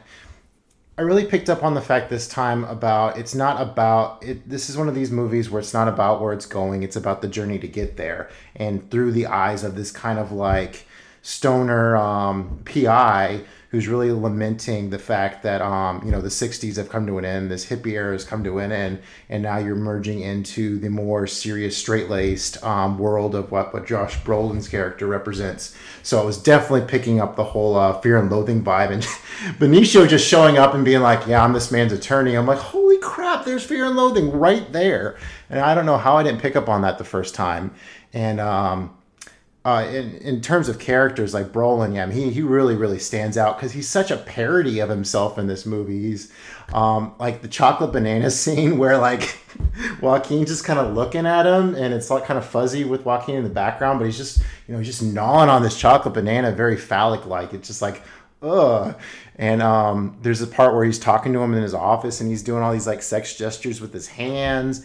And then the more I look through the movie, I see like how he makes little cameo appearances. Like he's in that commercial at the very beginning with the afro or whatever, talking about the land development. And then later on, whenever he's stoned out of his mind, he shows up in this random cop TV show. And then I have a pretty good feeling that final scene with him must have been like a hallucination where like he's like eating marijuana off a plate or something after like busting into his place. It's really interesting to think about what in this movie actually happens and what part of it's just this drug daze that he's in.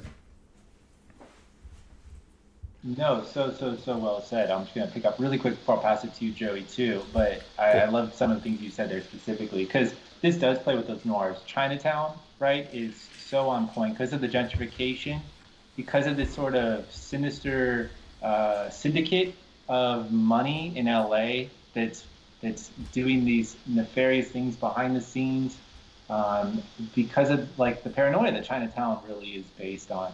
And then you also earlier brought up The Last Goodbye, which is Altman, which P.T. Anderson has always paid homage to Altman. That's like his great Oh yeah, Magnolia, 100%. Muse, right? Magnolia, yeah, 100%, right? And you kind of get the sort of, I love The Long Goodbye because it's a very, as they call this, kind of a shaggy dog detective film that's kind of lazy and goofy and slow, but serious. But definitely The Big Lebowski comes in here too, because it's about like a stoner who kind of is in over his head and constantly gets pulled deeper and deeper into this story that kind of goes nowhere. But in that sense, it's really, really similar and parallel. But the last thing I wanted to talk about is the relationship or the dynamic, the juxtaposition between Bigfoot and Doc Sportello, because that's so central here. And I like that you brought up Bigfoot's basically the 70s. He's basically Nixon incarnate. With his crew cut, his square head, his square jaw, his weird sort of homoerotic love of like chocolate bananas is strange. And there's that weird scene in the car where Doc Sportello, Joaquin, is sitting there just watching him eat that frozen banana.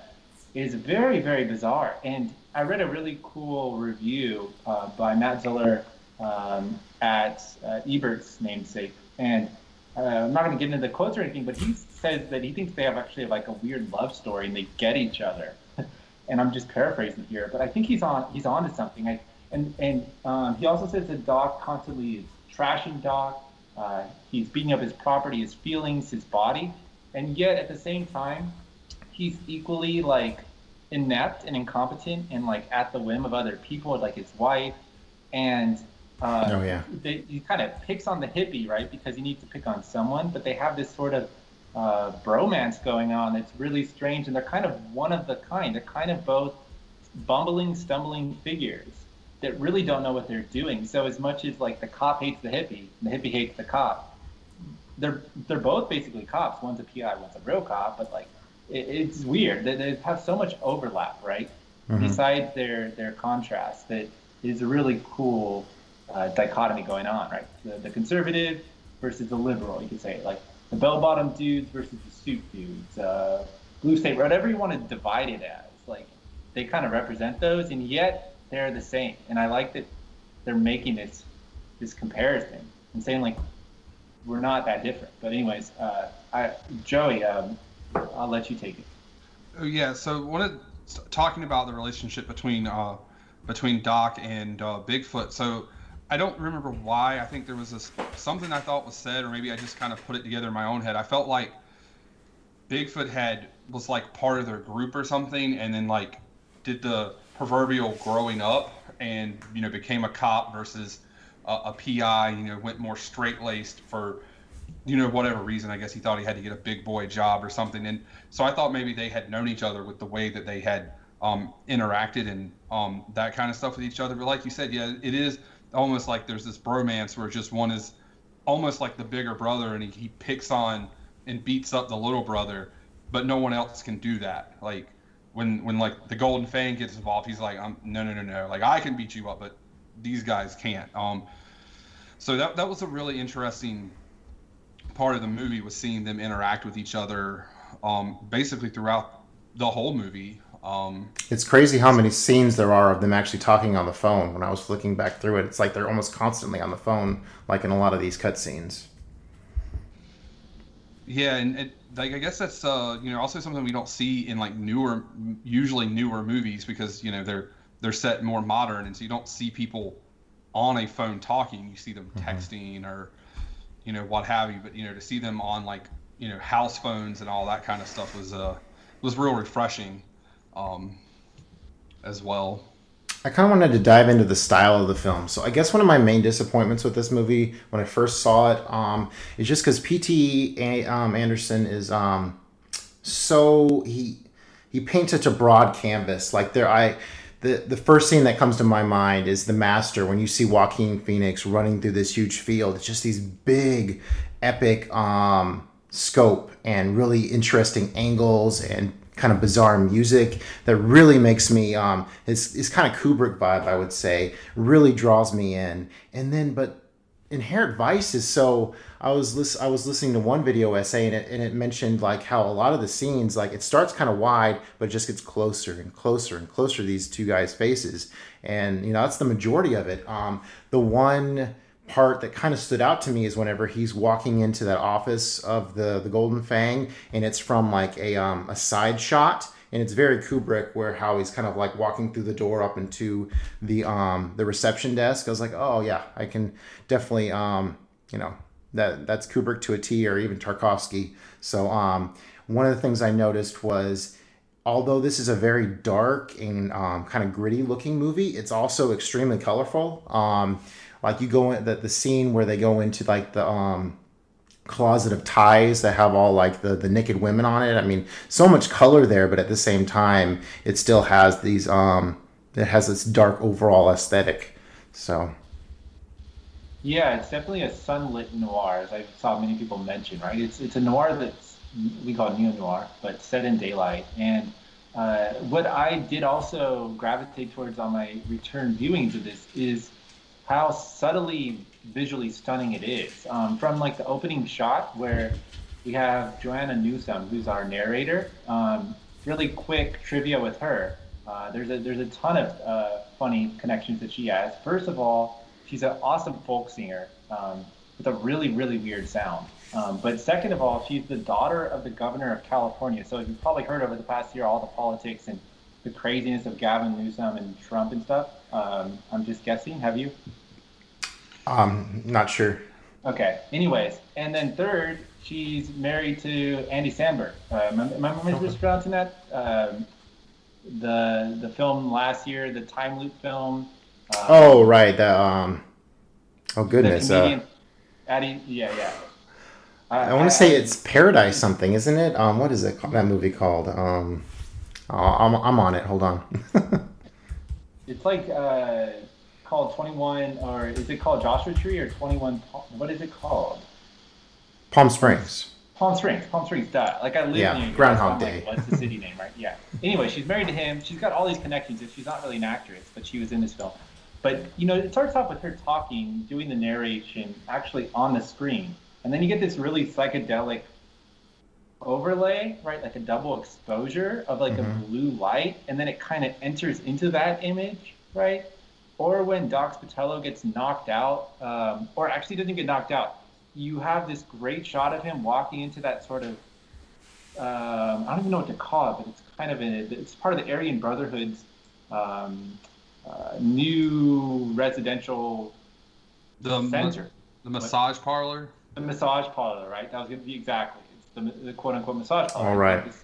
And then suddenly you get the flags on the screen, and then it subtly merges into the shot of Joaquin Phoenix lying on the dirt next to it's such a great name. I forget the guy's character's name, but it's so great. Who he kills, or we don't know what's going on, right? But there's all the cops, right? There's so many transitions that are so skillfully done here. There's another technique that he does where characters are constantly walking into the scene, but you can't see their heads and they're talking. This happens with Bigfoot's wife, where she comes and belittles him when he's on the phone in that very ornate house that they live in. This also happens at the retreat center in Ojai, when the wife of Wolfman, the main missing character dude, when Joaquin goes to meet up with her, right, and she has that young handsome boyfriend with the short shorts. All right. He walks in the scene. We never really see his head until later. He's doing really interesting stuff. A lot of low shots, visually, right, and a lot of comedic gags visually. The three dudes picking their nose in the scene where he's talking with the detectives. Did you notice that, with the guy just going at it in the background? That I was impressed with. Like, there's a lot of subtleties going on here that were hilarious. But yeah. So, did you notice any of the stylistic elements, Joey? I mean, it was one of the, I noticed mostly the tint and stuff. I definitely feel like just talking about this movie, it's where it seems like I'm kind of blanking out. It's that I'm sitting here trying to remember, man, I really need to go rewatch this movie, because it's a blur. It's kind of a hard movie to talk about beat for beat because so many different stuff happens and so much of it's inconsequential. I mean, you have that one actor that was so famous from Boardwalk Empire, the black guy, who, I mean, it's a great scene, but I guess that kind of sets up the whole Aryan Brotherhood. But and like he's like, wait a minute, you said you did business with who? So just little moments like that throughout. And I love how like the voiceover. So I guess in modern movie criticism, so many people criticize having voiceover, but in noir, that's kind of one of the signature elements. And I really like how it's this fantasy kind of girl that's doing it, kind of giving us this insight of like him and the era instead of exactly what he's thinking. Because I don't even think he knows what he's thinking. He's kind of just always in this daze. So I didn't really pick up on it either time I watched the movie, how like these sequences with these two girls are pretty much his fantasy, or even maybe it's his memory. It's kind of hard to tell. And that was what I was alluding to earlier. So the narrator is that Sortilege? I guess that's her name. And part of the way through the movie, I was just like, is this chick even real? Because, I never thought about Shasta not being real. But the other chick, I definitely was just like, is this just someone talking to him, like, in his head, like talking to him kind of deal? And I kept trying to figure that out once I kind of had latched onto that. I was just trying to figure it out. But then there's because she's the one that they're playing the Ouija board with, if my memory serves me correctly. And I was just like, okay, maybe she is real, but I could never really pinpoint it. And I guess that was kind of the idea. You don't really know what the hell is happening. Yeah, she's an interesting framing device, and she's also one of the few creative licenses that P.T. Anderson takes from the novel, where she's in the novel, she's a character, and she is in a few scenes in the film, like, that are real scenes, like the pizza parlor at the very beginning. She's next to him, and she kind of actually says it, but really quickly. I didn't catch that till my third time, where she says, like, she brings herself into the moment with the narration, and so you get, okay, now she's embedded in the story. But the other problem is that she also looks a lot like Shasta to me, Joanna Newsom and Watterson, the actresses. And so I got that confused the first time, because they look so much alike to me that I was like, wait, we have, like, Shasta, who's commissioning Doc, or at least trying to seduce him to do this like detective work for him. And then we have this voiceover who knows everything and is omniscient. And I thought they were the same person. It got me very confused. But they are separate. But I do think that your suspicion of, like, is she real, is she imaginary, is what ultimately P.T. Anderson wants. And I read that in a few reviews where they're like, I'm 90% she was actually a character, but I'm not 100% sure. And I think that's what he really wants. He wants that phantasmagoric sensation in the audience that, like, am I hallucinating? Is this real? At all points, right? Like, you mentioned the scene with the character from Boardwalk Empire, and he's constantly writing on his notebook, like, hyper paranoia alert. Like, yeah, he's just constantly writing notes to himself, like, questions. Yeah, he's just like writing his impressions of the interview instead of anything going on in the interview. It's like it doesn't matter what the guy's saying. He just wants to, like, notate the vibe of the interview, which was very interesting. Yeah, absolutely. And Joey, coming into this, like, it is an artsier film, and a kind of an enigmatic one, a trippy one. How well were you able to follow along? Like, was this your first viewing, and if so, like, did you keep up?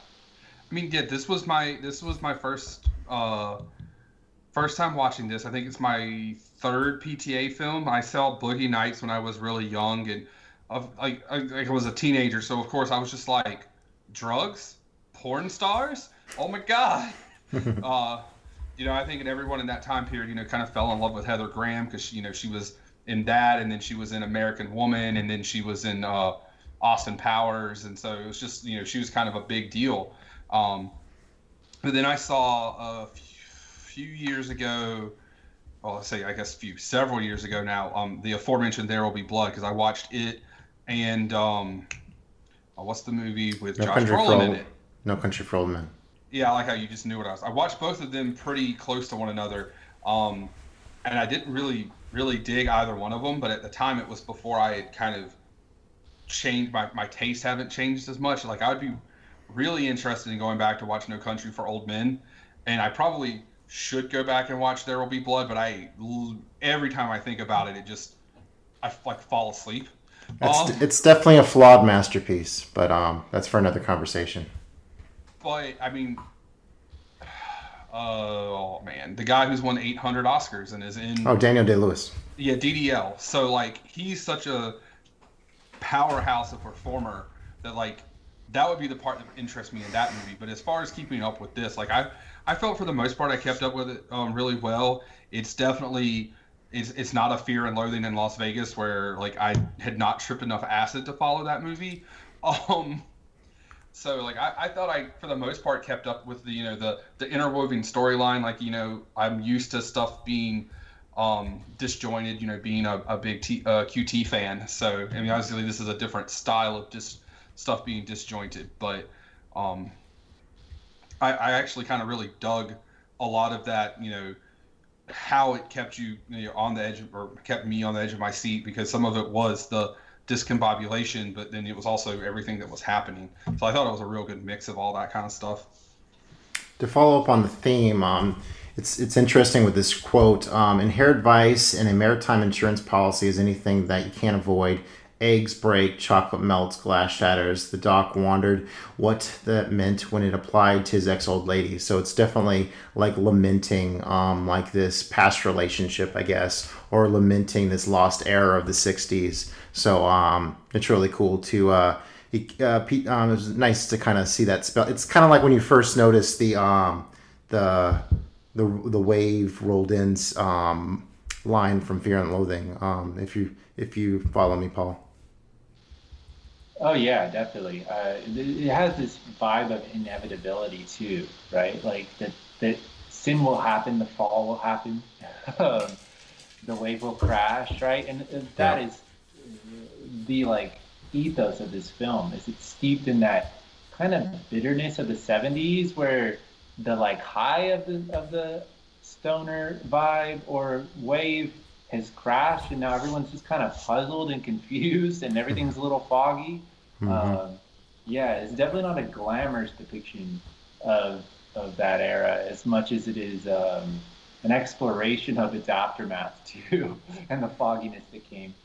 So I love that quote. I mean, that's Pynchon to a T, and I love the examples he uses. They're just so perfect, right? Like these qualities of these substances are embedded with decay or fallible properties, right? Chocolate melts. What was the other one? Eggs break. Break. Glass shatters, right? Mm-hmm. Like everything has its own kryptonite, its own weak point. And it's like, where are those weak points? What are the seductive forces that draw them out? That's also this film. Like it's filled with sin. It's filled with drug abuse, right? It's filled with people being drawn into worlds and underworlds and dark schemes. I definitely it encapsulates the vague theme that's going on, because it is quite vague at the same time. Mm-hmm. Yeah, so it's very rewarding when that finally kind of really comes out within all the subtleties put together. Anybody entranced by Joaquin Phoenix mutton chops in this? Oh, I mean, bro, they were epic. I mean, I'm sure you remember, Justin, when we, probably the last time we saw each other in college, where I had the big old chops back then, and I thought they were the coolest thing. Well, yeah, because I was like 18, and I was like, oh look, I can't grow a beard, but I can grow these big old mutton chops, and I thought they were like the greatest thing. And the few pictures that exist from that time period of me, I see them now and I cringe. I cringe real hard. Yeah, I love his chops. I love the fact that he gives himself a perm in the beginning. Is that what the little blue things hanging off his head? Was that what that was going on there? Yeah, that's what it is. Yeah. But hold on, it's not a perm. It's a permanent. Sure. Sorry. Sure. Yeah. My bad. But no, he got great mutton chops, great shaggy dog look. Absolutely. And I love it when he gets all snazzy with that brown suit too. I like that shift in his getup. No matter what they did with him, he's just perfectly cast in this role. It's far better than No, I won't say that, but it's up there with his great roles. He never almost does wrong, but actually like Joker. I mean, it's a hot take in some circles. I think he does great in Joker, but I even like this one. Okay. Personally. And I mean, despite all these brilliant moments, there's still it's still kind of a frustrating film at points. Like, I would say the one point where I kind of zoned out is whenever kind of the seduction scene where like she's naked and like kind of crawling up on him on the couch or whatever before that really intense like sex scene all of a sudden. And until that happened, I was kind of zoned out of what exactly was going on, and then I kind of like snapped back to it once we had that aggressive lovemaking scene. So it's funny to listen back to like critics at the time and just everybody noting how frustrating it is, but it's really one of those movies that really has to kind of reverberate several times before it really sinks into what it's getting at, which it makes it was very rewarding cinema. Absolutely, I think that's one of the most potent scenes though too of him using style to mimic the substance or mimic the pace and temporality of the scene, where she's talking to him in this very monotone way for minutes, and I think he's trying to bore you into this emphatic moment. I think he's trying to put you into like a hypnotic state and also almost a dozy state, and then to like smack you or spank you awake, right? Like literally she gets on screen. Right? He does that a few times with like these really drawn out scenes. There's a scene where they're in that tunnel. It's him and Joaquin Phoenix, Doc, and I forget the name of the character, but it's the what's the character's name? The kind of saxophonist who Owen Wilson played Owen Wilson's character. I'm blanking on his name though, but they have this long conversation that the camera slowly pans into, like minute by minute. So yeah, it's definitely kind of drawn out at moments. His name is Coy, by the way. Thank you, Coy. Yeah. Joey for the win.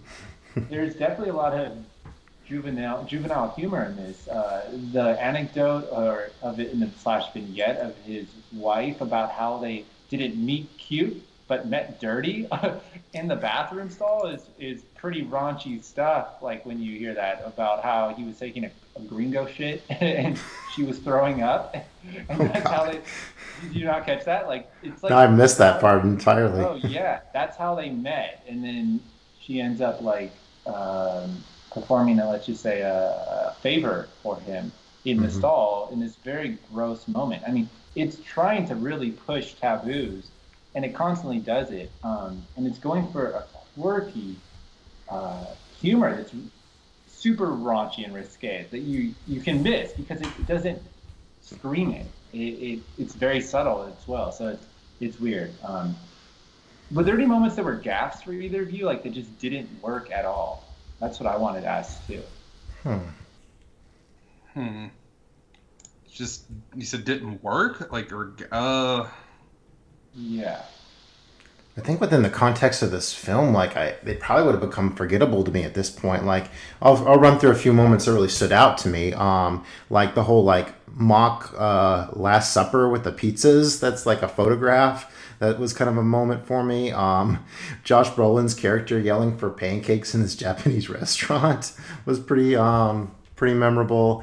They're touring that health facility, and the doctor starts mouthing the words of this anti-communist kind of rhetoric in this movie. So many little moments. It's hard for me to say. I would say my big flaw with it would be the fact that, like I had iterated before, that, there are these scenes where you kind of get lost and, kind of put into a trance. And that should be a good thing, but it kind of plays with you. So it's kind of confusing. I really remember the scene where he's outside and he's talking to, I think her name's Jade, and it's like real foggy, and they're like in a back alley, or at least it seemed like it was a back alley. And if I'm not mistaken, that's when like Coy comes through at some point, or another person comes through like out of the fog, and there's just I don't know. I just like the way it looked. And then like you said, the pizza, that was I thought that was really interesting because I was just not what I was expecting there for whatever reason. but then I was just like, oh, well, it's stoner food, and this, yeah, like, I don't know, it just stood out, like, that it was, I thought it was weird, but at the same time, when you thought about it, it, like, made sense. Totally, yeah. That foggy scene in the alley stuck out to me too. And back to that scene where Doc meets Jenna Malone's character, and she talks about how she has these fake teeth, right? At one point, she hands him a picture, and Joaquin Phoenix shockingly jumps in. You're already laughing, right? Yeah. That's the weirdest moment in the film, though. It's such a weird. Comes out of nowhere. Out of nowhere, right? Did that work for you? Did it throw you out? Did it was it jarring in a good way or a bad way? I'm still trying to get my head around that, because I was like, that's so tonally off, and yet you're with a great like P.T. Anderson that he approved it. So you have to question your instinct and maybe it was supposed to be that way, but. I think it almost works like that rough sex scene where it's this sudden contrast and what's going on all of a sudden that really snaps you back into it. It's just like, hey, wake up. Okay, here we go. So. For sure.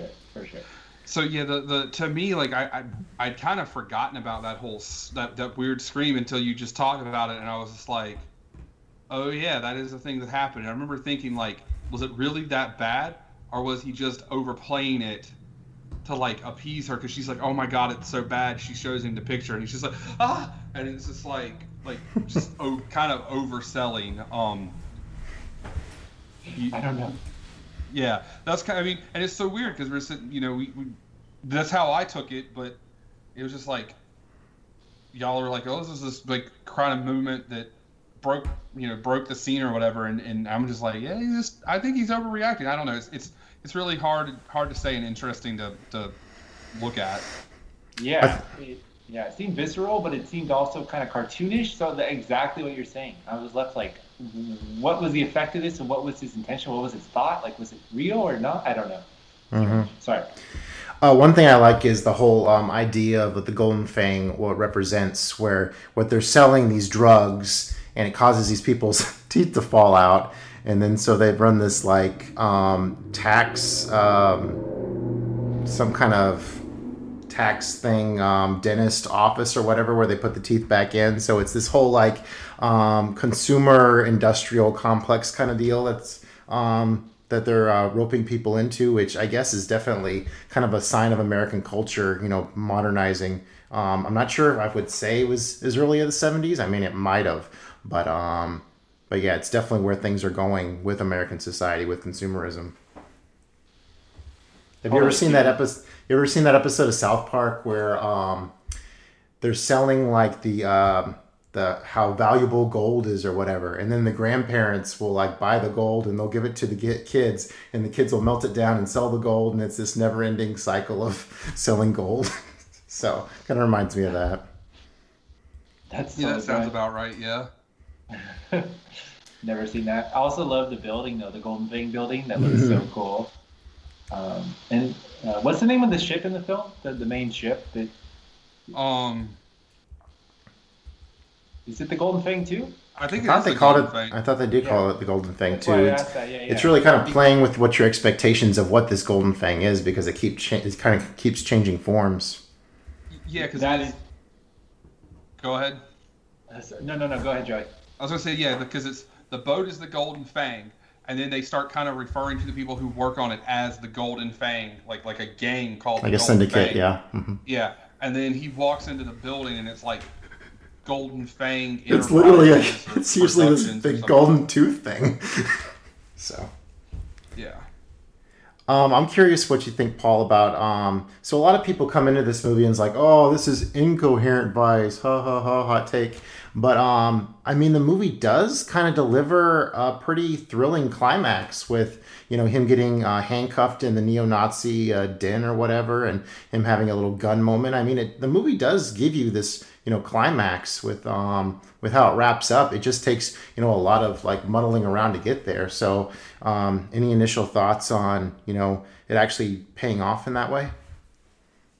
Yeah, I mean, actually, now that I've watched it 4 times, I think this is very coherent. It's tough. It's very hard to follow, but it actually all kind of comes in. And like we were mentioning, all the different Golden Fangs, that's kind of brilliant, right? It's like this mutable protean clue that just reappears, and it also lends to the like disorientation of, or the delusional aspect of, what is real, what is not, what is like the lead, what is not the lead, what is the pattern to find, what is not the pattern. And the fact that it kind of all kind of wraps up in, like you said, kind of has an action thrilling denouement of like a finale that's rousing on a cinematic level too, I thought was great. Joey, did you like the ending? Because the ending was pretty actually kind of action packed for a film like this, I thought.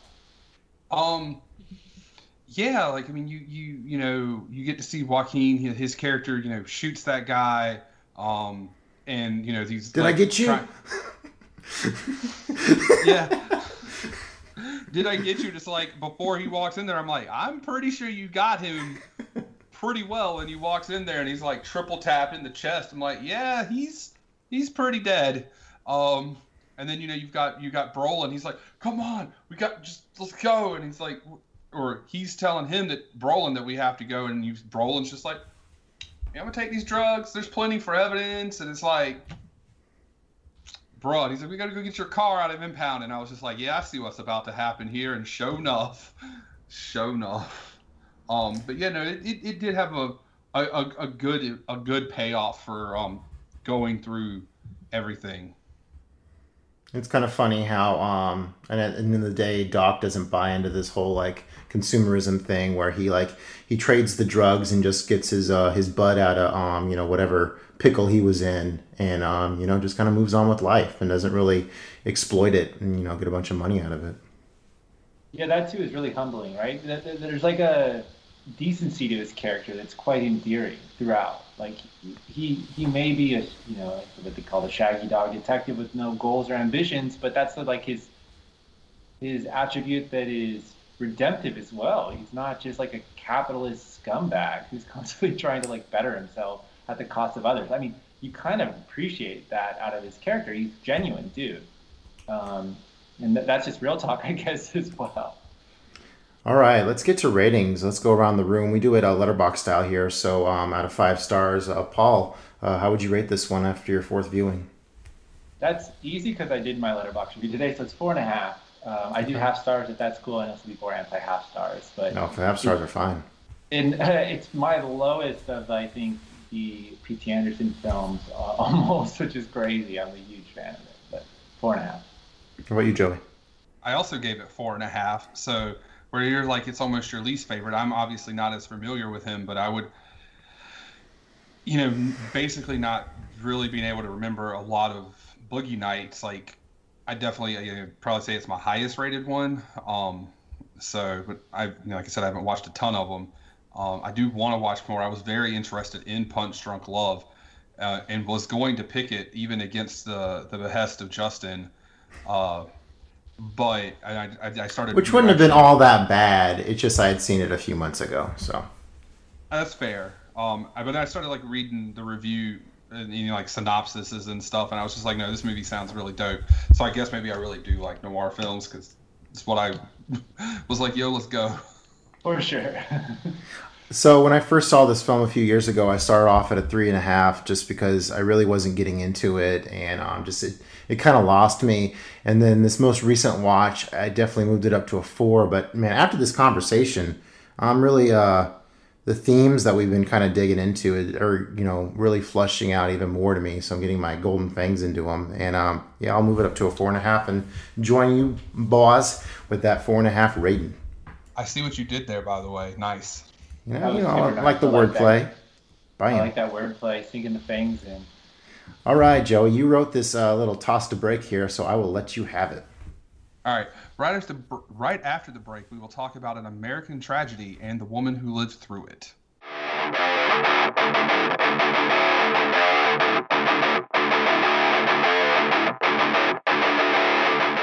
All right, we're back on the Average Joe's Movie Club cast with our guests Paul, Joey, and I'm Justin. And our next movie is Jackie from 2016.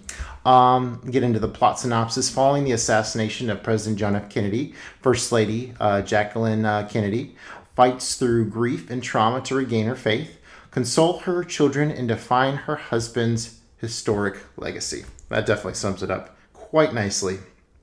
Also from IMDb, just to throw that out there for the record. Yeah. There you go. Paul, I'll let you go first. Had you seen this one before? Yes, I had actually. So this is the second viewing. I think I watched my first one. It was in my binge kind of watch phase. I definitely remember it being a huge Oscar talk for Natalie Portman's role, rightfully so. I was interested to read some different takes, though. Some people thought that she was a little stilted. Her accent was a little too strong for some, and some people love her accent. So I kind of felt both. It took me about a quarter of the film to really vibe with her. And then once I did, I was all in. Like, I thought her performance was amazing by the end.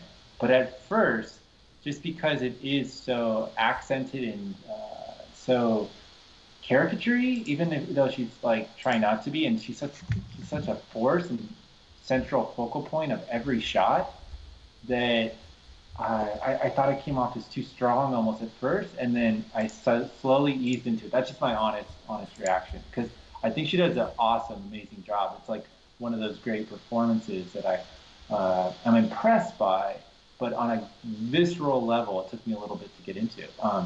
But I loved it actually this time way more. I thought that the framing device was a little weak. That was probably my only weak point that we can get into, was the interview with the reporter. I liked what it was doing on a meta level, on a narrative level, and what it did to the story about the construct of one's mythology and one's legacy, and the way that you have to sort of edit and censor and control your narrative, much in the same way that we talked about, like with Jordan in the Last Dance, and how he's constantly trying to take control and own his own narrative. But I don't know what it was about it. Perhaps it was Billy Crudup. I thought he was strangely, I don't know if he was strangely cast. He just acted a little strange in it. And I just didn't fully buy it. Definitely cold for a journalist, which is a little peculiar. Yeah, it was like he was in a slightly different film. And I thought that Bobby Kennedy, played by, one of my recurringly favorite small actors, Peter Sarsgaard, was great, but intermittently coming in and out of the accent. Like, a few scenes he really had that, like, Boston, Massachusetts, Kennedy accent. And a few scenes it was a little less pronounced. I thought that was strange. And then Richard E. Grant, to me, I love Richard E. Grant. He's like an unsung hero of everything he's in such a small role, but I love Richard E. Grant in here. And Greta Gerwig, too. She had a very warm, casual role that I found kind of adorable. Very consoling. I definitely did a double take when I saw her. I didn't expect her in this at all. Pre her going the directorial route with Lady Bird. Joey, your overall thoughts? I really thought the movie was, I think it's a very good movie. Easily, just a really good movie. And hearing that she got Oscar talk for the role really makes sense. I think she really brought it. And then as far as the accent, I remember when she first started talking, I was like, okay, this is this is really strong. But the more you watch the movie, it just became her voice, what it was, what you were supposed to be. I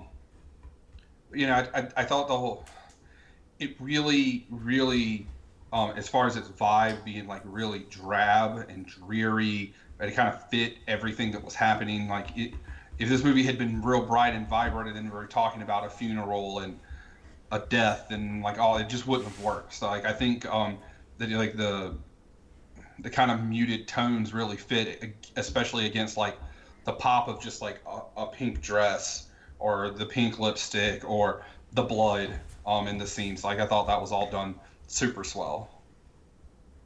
Awesome. I would say, I was hearing a lot of that same kind of criticism where people weren't, necessarily on board. But I guess I was just so emotionally connected with this one so early on. Some of the real traumatic scenes of right during the assassination. I mean, you see a lot of blood there. I think by far my favorite moment was whenever she finally goes in the shower and you see the wave of blood, washing out of her hair finally.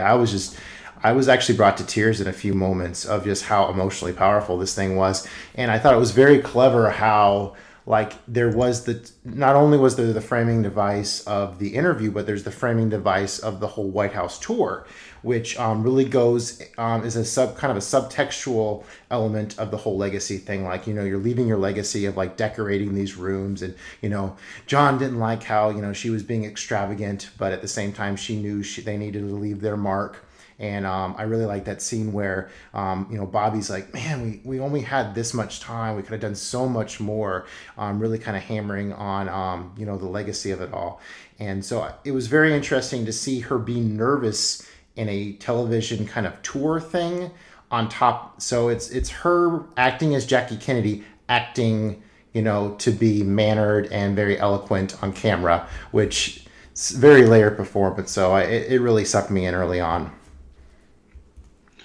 Yeah, I really liked the flashbacks, especially that kind of bigger one at the beginning, because it first popped on the screen and I was like, oh man, they're going to use actual footage. Like, it was my first thought until, then you see Natalie Portman on screen and it's like, okay, it's not, but they took the time.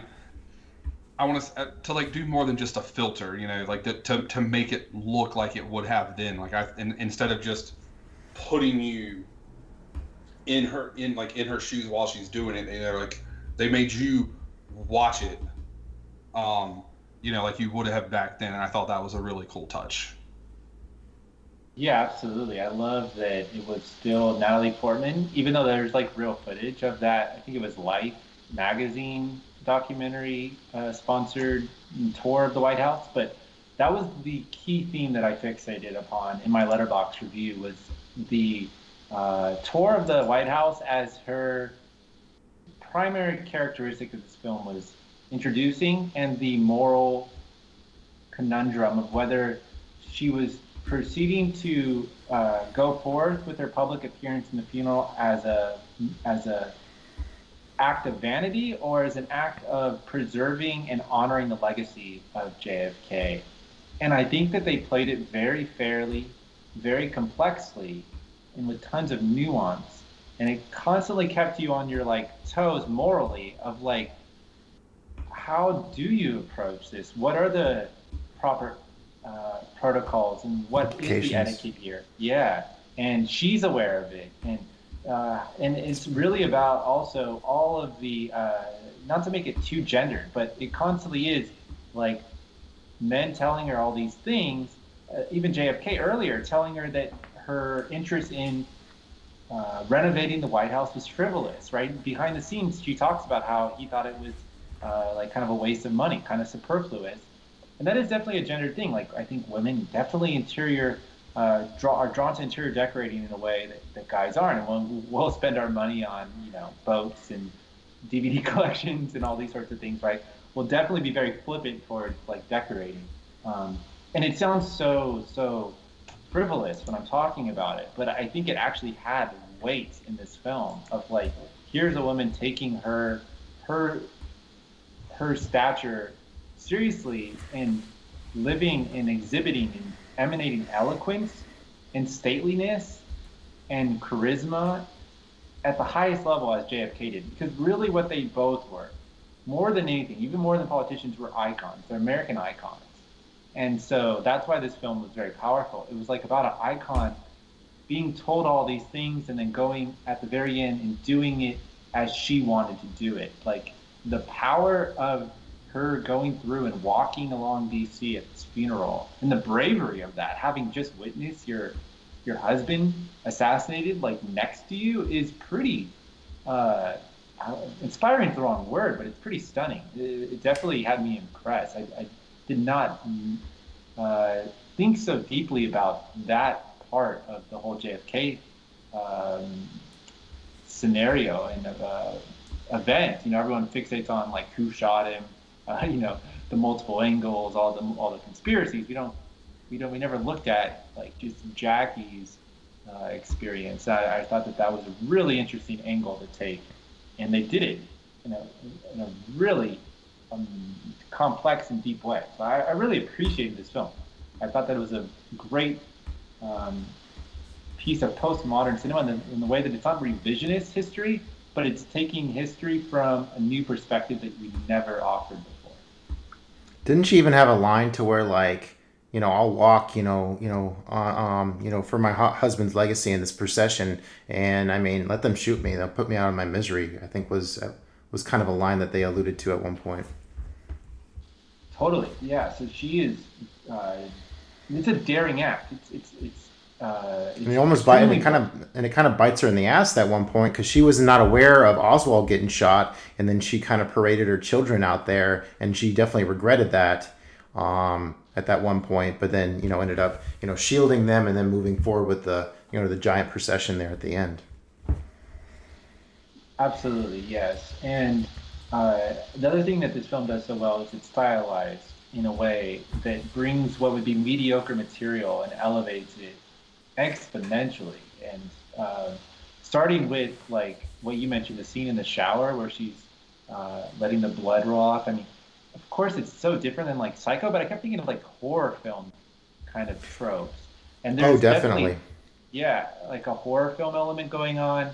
I love the scenes of her just kind of walking slowly through the different White House rooms, and she's in the very center of the shot, and you have this really eerie music that kind of has this kind of sound to it, which I had seen that, I guess the same composer as Under the Skin did this soundtrack, so that was awesome to see, and it really, really kind of personified or illustrated her isolation, where she's in these huge rooms, but she's in the very center, just walking slowly, and we're just following along. So it definitely captured that isolation she was feeling in those moments of losing her husband all of a sudden, and what do I do now? I have to move out, I have to do this, I have to do that, and you bring up the feminist perspective of not only are women really into like interior design, but they're also very schedulistic a lot of times with they want to make sure they're doing this, and then, and that's exactly how she had to go about doing it, and going against all these forces who were telling her like what LBJ is like, you can kind of, she's kind of feeling the pressure of him wanting to move in and her move out, but at the same time she has to make sure she doesn't leave any stone unturned. So Joey, any thoughts? I mean, I think you said pretty much everything there really well, because everything, she's got so much she's trying to handle. She's dealing with like the loss of her husband, but then you've got LBJ's like, hey, can you guys move out? And she's like, bruh, he's not even in the ground yet, like. And then so you've got Bobby's running interference, which I found him to be a really annoying character.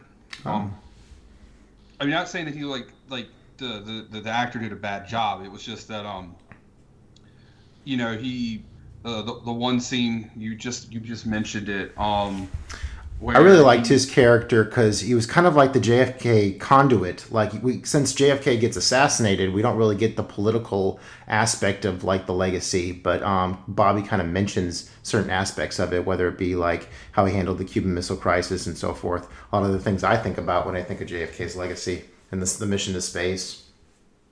Well, yes, and he does well, but he's sitting there like talking about oh, we just needed more time, we could have done this and this and this, and it's like, bruh, don't you think that she needs more time with the father of her children? And like it just seemed like where he's thinking more of as a, I guess, a senator versus at that point being her brother-in-law. And like it just like I don't know, it irked me the wrong way. Like maybe I just perceived it wrong. It just kind of rubbed me the wrong way. Like it wasn't like bad or anything. It was just like, bro, you're being really like insensitive. But maybe, like I said, I just perceived it wrong or something. It's quite possible. I think you have a point there. I think that he is a bit overly fixated on the political side in a way that was inconsiderate to her emotional state. And yet he was her big defender as well, though, right? In some other scenes, right, where he like kind of was her big brother. So I like that he had like a dynamic character that was in some moments kind of off-putting, and in other moments you're kind of celebrating. All right, like awesome man for defending or sticking up, protecting Jackie. But yeah, I definitely found him abrasive at times as well. I love that you brought up the score. I feel like the score is the unsung hero of this film. It really propels each scene, and it's so haunting with those strings that kind of pause. They're very minimalistic. It turns it into like that's what really gives it the horror haunted house type vibe. Like with the montage where she's trying on the dresses and drinking, and I think it's the Camelot even in that scene though. It's another amazing scene where she just constantly. It was confusing to me at first. I was like, are these different moments in time? And no, she just keeps on trying different dresses, right? Kind of playing like a little girl, costuming herself up.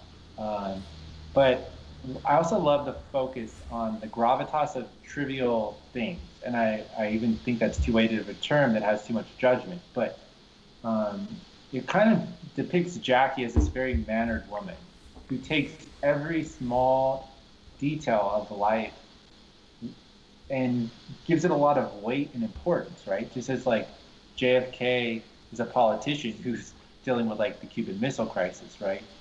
These macro level things. She's in the realm of the micro. And I feel like it is a tribute to the importance of these things, because these are big decisions, as weird as they are. Like the way she held herself and the way she showed composure and poise and elegance after his death spoke like, it did wonders for the nation's psyche in healing and recovery, and it showed strength and fortitude. So it's these small gestures and acts have such magnitude. And I love that this film took the time to imbue them with sort of the cinematic heft, a weight to them. I thought that this was a really powerful film for focusing on such quote-unquote trifling things. I thought an interesting subtle aspect was they do kind of allude to the fact that he was a son of a bitch in a way, because they don't actually directly say it, but they kind of hint, like the affair with Marilyn Monroe is there and stuff, and that's all very subtextual, but you can kind of see it on her face where, parts of him, she really, but at the same time, she just has to persevere through that part of it and, let Camelot reign. No, totally. They definitely had some jabs at JFK for being kind of a dick. To just be straight up, right? Like, okay, you could tell you cheated on her. You could tell that she was a little acrimonious towards him still. And that kind of informed her. I don't want to say she was cold. She was definitely distraught. But there was a little bit of iciness about it all. Which is strange too. It's like she was kind of in a state of shock throughout. And I mean, the most brutal scene is when she has to tell her kids, and the way she has to try to translate it into a language that is palatable for them, and how they are still not accepting it. So she gets a little more explicit in saying, like, an evil man took your dad and put him where some other person is in heaven. It just kind of gets a little. Their baby brother, if I'm not mistaken. Yeah, the two younger siblings' early deaths or whatever. And gosh, that was a striking moment where they put the tiny coffin, right there next to JFK. And have you guys ever been to Arlington before? I have not. Okay. So the JFK, it's the eternal flame. You go up there and there's the flame for him and for Bobby there, and it's kind of on this kind of overlook area. It's a really, really cool part of the cemetery. So I really enjoyed the aesthetic of she's trudging through the mud, trying to find the perfect place for him, and all of a sudden she stops and she's like, nope, that's not it. This is it. And yeah, she did an excellent. I mean, I'm not really sure the historical accuracy of all that, but that was within the whole the monotonous of this grave after grave after grave. She had to find a spot with meaning, and they definitely came to that. It's funny to think about how I remember learning about this period of history in history class, and you would hear about okay, here JFK got assassinated. Oh, and then the next day, Oswald gets assassinated. But I really like how this movie, this story, takes us in between those two sudden moments in history and really breaks down the personal trauma of it all from the people who actually experienced it. So so I didn't really think much about this film whenever it got nominated for all the awards. What really kind of made it stand out for is I have a version of the 101 movies you should see before you die, and it was very striking that I did see this was added to one of the latest editions of that. I was like, I'm really curious to kind of go in and see, what they have to say about, why this particular movie was added. I mean, it makes sense for me. I was very emotionally invested in this, and so this was made in 2016, and as I was watching it, I was just like, for this being like a newer movie, the visuals don't really pop to me. I was like, why is that? Oh, and it's because, occasionally they mix in this archival footage and to make sure it kind of somewhat matches. I mean, a lot of stuff looks a lot kind of old-fashioned, but there's other moments that are kind of more seamless visually. So yeah, the muted look of the film really matched the time period I think it was presenting. Yeah, and Pablo Larraín is kind of known for that. He did the same in his film No, which is, I think, a Chilean political drama starring Gail Bernasio, the guy from the Motorcycle Diaries, and Y Tu Mama Tambien, and The Science of Sleep. He's the star of that, and that one's a really cool mashup of new and archival footage put together. He likes to do like 8mm looking stuff and 16mm grainy archival type footage. And he also likes to play with biography and fiction. Have you seen Neruda, about the great, I think it's Chilean poet as well, Pablo Neruda? Oh, that is fantastic. You're going to love that. It's kind of a neo-noir type vibe. Unreal, so good. That's got to be one you guys got to cover. So he's got a great actual filmography. The Club is about it's very dark material about the Catholic Church and priests who are being punished for their transgressions that are very topical, and they all get sent to this home, and one of their victims comes to haunt them. It's a really dark movie as well. He's had a hell of a 10-year run right now.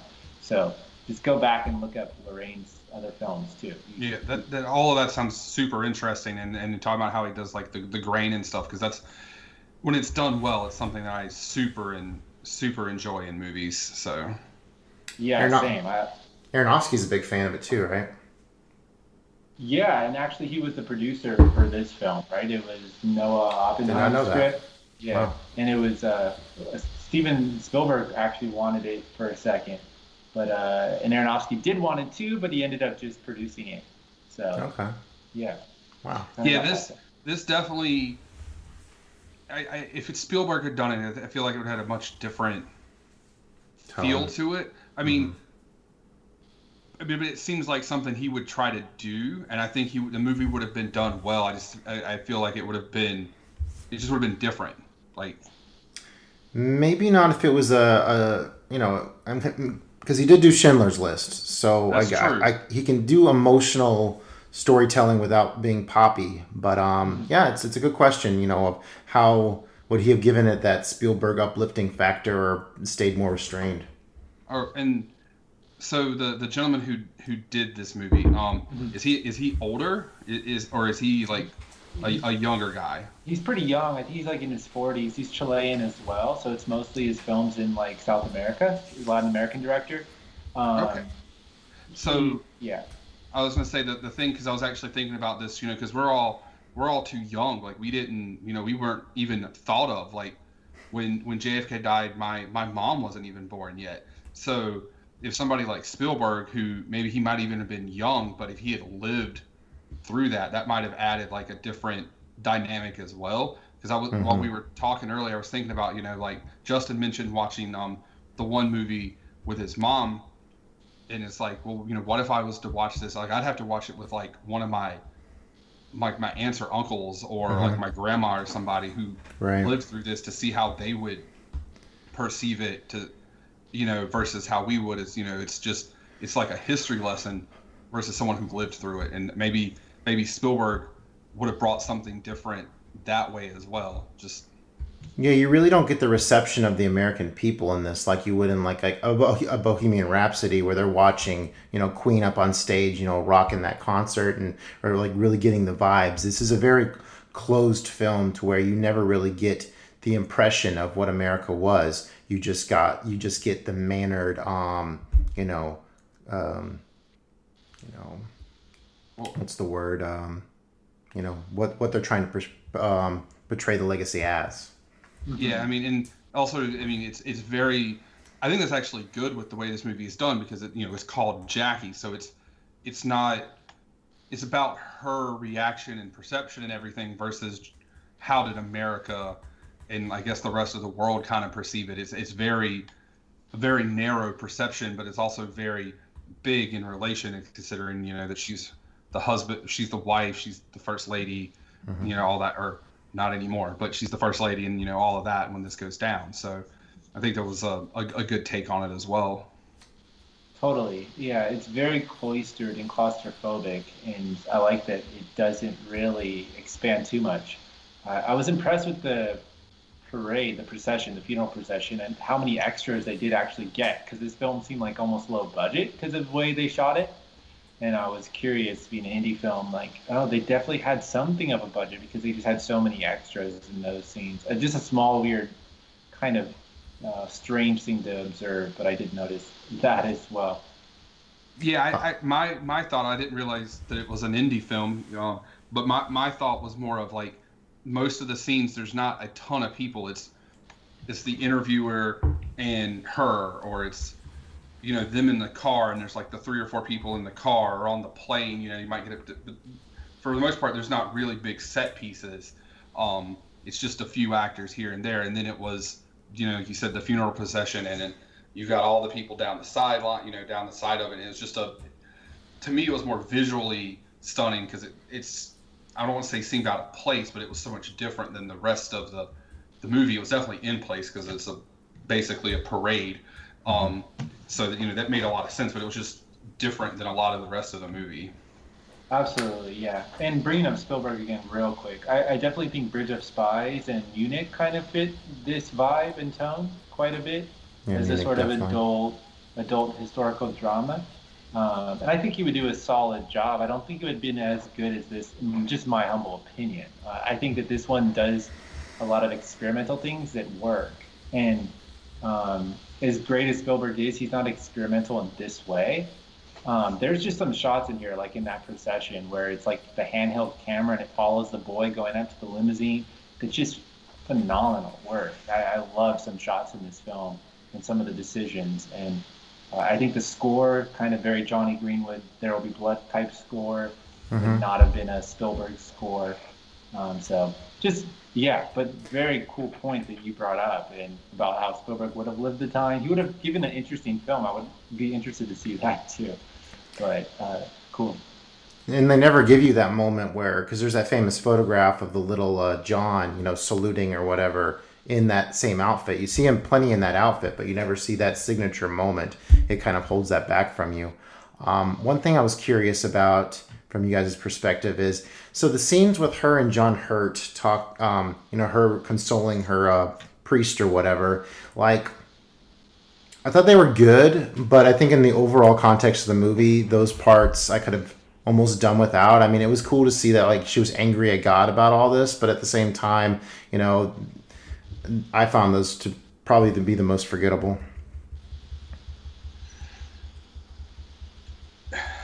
I kind of think I agree with you there. Like, I don't think they were bad. I mean, the whole, I wake up every day, I want to die.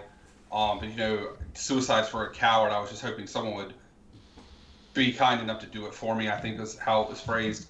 But for the most part, that was, like, I feel like I just was like, where you said you were kind of in a trance in Vice. Like, that's kind of like, oh, she's talking to this guy. I'm like, okay. Even though there was some good stuff there, it was just, it didn't grab me, I guess, is where I'm going with that. Okay. And I thought okay, go ahead, Paul. Sorry, I didn't love that either. I thought that it was too explicit and too much, like, overt storytelling, whereas everything else was really showing you, like truly just showing you and giving you the tone, or at least dynamic interactive scenes. And it felt like that was just screenwriting 101, where it was like giving you heavy themes to overlay on the film. Yeah. That was probably my least favorite part because it felt very heavy-handed. Sorry for interrupting that. No, it was great to hear your perspective on that, and that you can see where I'm kind of coming from there. And like how John Hurt's kind of acting like this bumbling kind of dude at first who's just trying to say the right thing. Like, yeah, I just didn't feel that matched the overall isolation and trauma of this film. And the ending got me with the whole Camelot stuff. I wasn't really anticipating that, and then all of a sudden it happens, and I'm really anxious to go and read my write my Letterboxd review and to dig into those Camelot quotes and see, what the meat of that is. Because I've heard of the myth of Camelot in terms of the Kennedys, but I don't know really a lot about it. So, this movie makes me want to dig into that even more. And gosh, it's been a pleasure talking to you guys about it. Any other words, or you want to get into ratings? I'm good with going to ratings. I think we talked about it pretty well. Same. I'm excited for you to get those Camelot quotes because the way she pulls that allusion and reference to it is pretty neat, actually. It's like, it works very, very well on a meta level. So I'll let you say that for your Letterboxd. But solid film. Check out all Pablo Larraín's work. He's great. Yeah, I need to do that. I'd give it 4.5. I was very emotionally invested in this one. Enjoyed it a lot. I'm going to enjoy talking about it, and I'm anxious to write about it. I gave it 4 stars. Just like I said, I thought it was a very, very well made movie, just for whatever reason, and I think maybe just because of how like dreary the whole movie is because of the subject matter. It just I don't know. I felt like the movie ended, and I was like, oh, okay, I watched this movie. It was really good. But you watch a really good movie, you're like, yo, I watched a really good movie. I was kind of like, I watched a really good movie. Like, so I don't know, just something. It was good, but something just didn't click. Talking about it and some, with both of you guys, it just it brought in some stuff maybe I didn't think about, or it reinforced it in some cases, and so I think I probably like it more after we've talked about it, but I'd still probably think it's in that 4.5 range. I'm right there with you, Joey. I gave it a 4 too, but I'm kind of wavering in that 4.5 range, especially since these are such great companion pieces. Actually, as different as they were, they're so different to me. They work together really well. I really thought they did, and I think that they're great at what they do, but they're so tonally and narratively disparate from each other that it's a strange pairing, but a perfect one. And I would easily give this 4.5 in an alternate moment. I would say maybe it's a little fatigue with just 60s culture stuff. Like I just have a little bit of fatigue with anything to deal with like JFK, hippies, all that stuff is just like I don't know. I've oversaturated, but that's kind of a superficial reason. So I would definitely try to weed that out in my rating. I don't like to rate on sort of metrics like that, but I'm just saying that might be the reason why I docked the point. Cool. So awesome to have you on here. Now, if you don't mind, we're going to do a little bit of housekeeping. We got to prep for our next show here. So Joey, where we where we going next?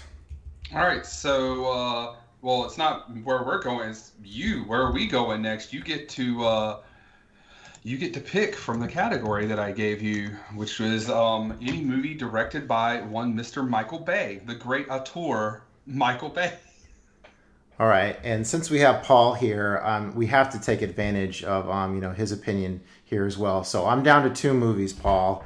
A movie I haven't seen from Michael Bay, 13 Hours, and my favorite movie from Michael Bay, Pain and Gain. So which one should I pick? Oh man, I was actually going to say Pain and Gain. I'm actually kind of a Pain and Gain fan.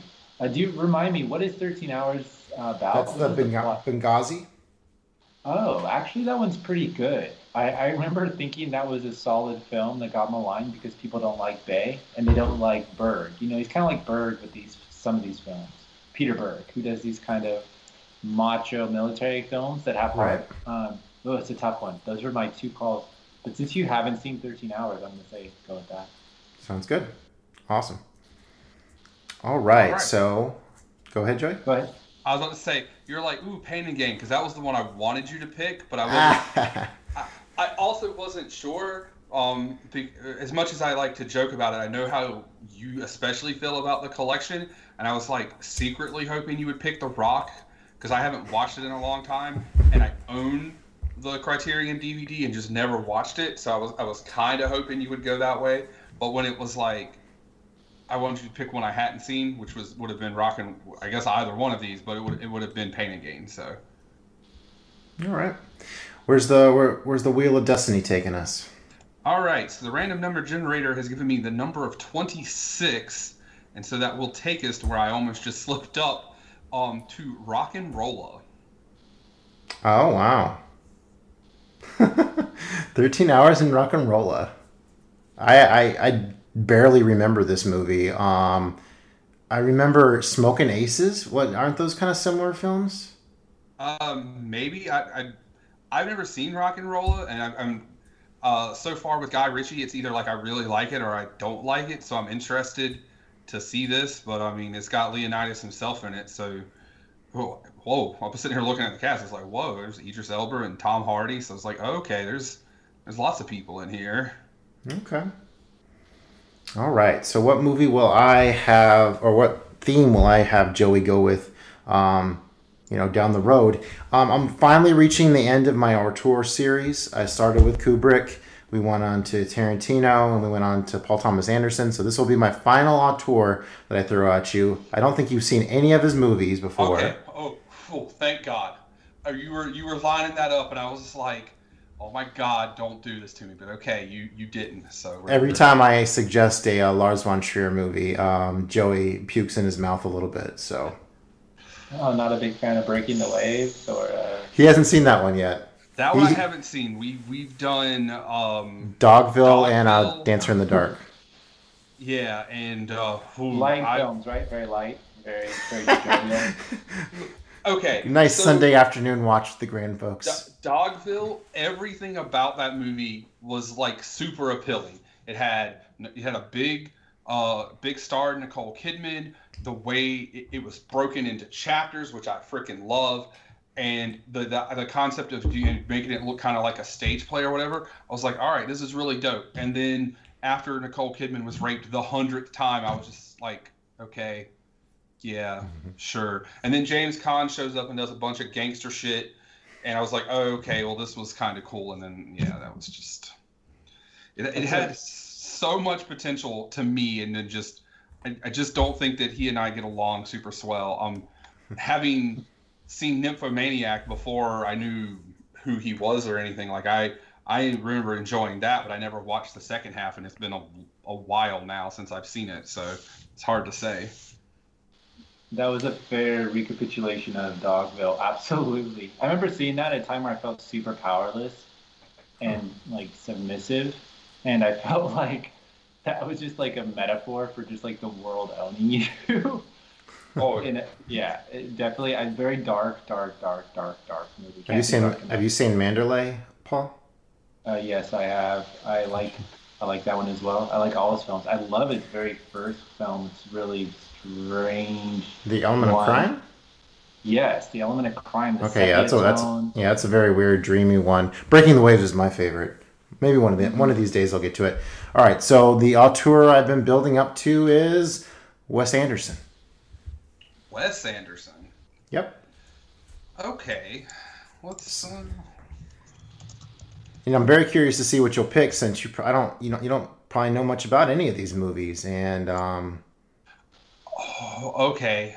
So this is Royal Tenenbaum's guy. This is Rushmore guy. This is Grand Budapest. Mm-hmm.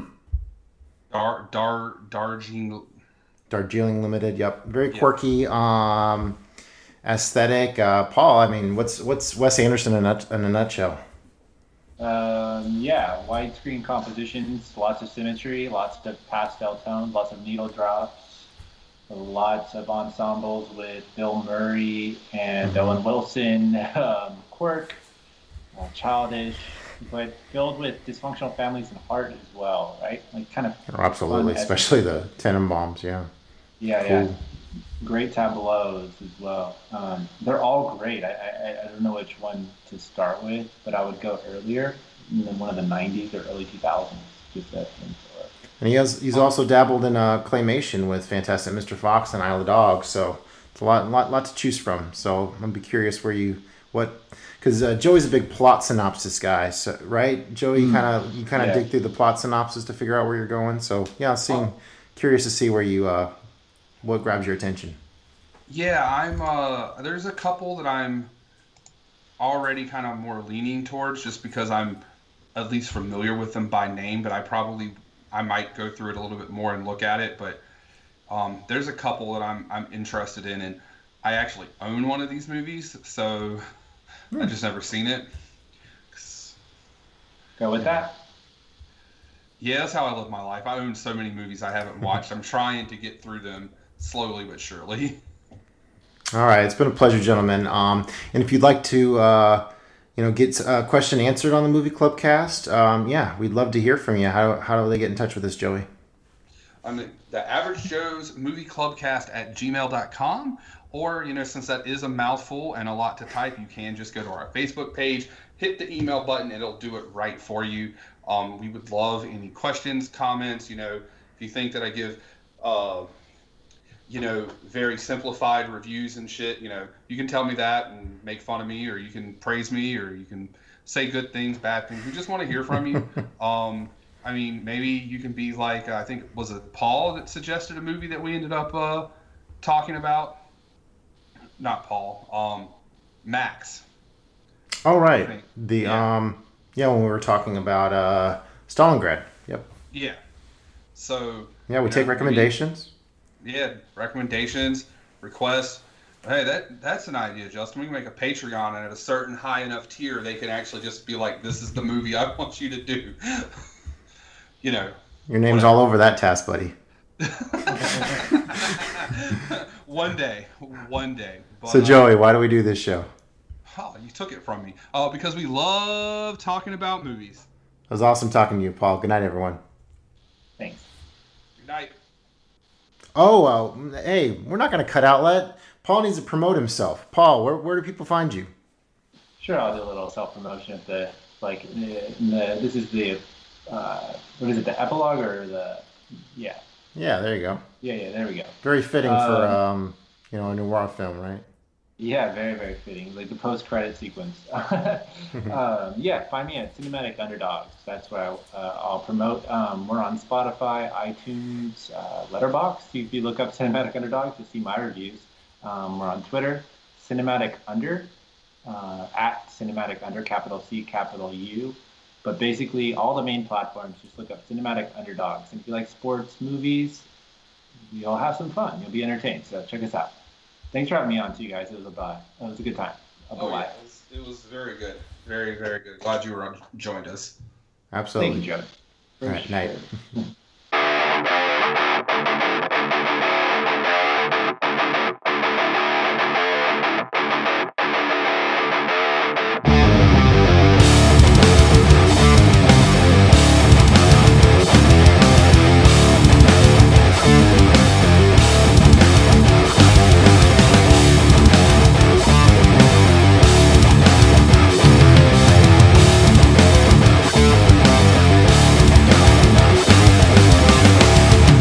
You and I have unfinished business. Oh? And what's so stinking about it? Non me ne faccio il feeling. Spirit is something. I think this just might be my message.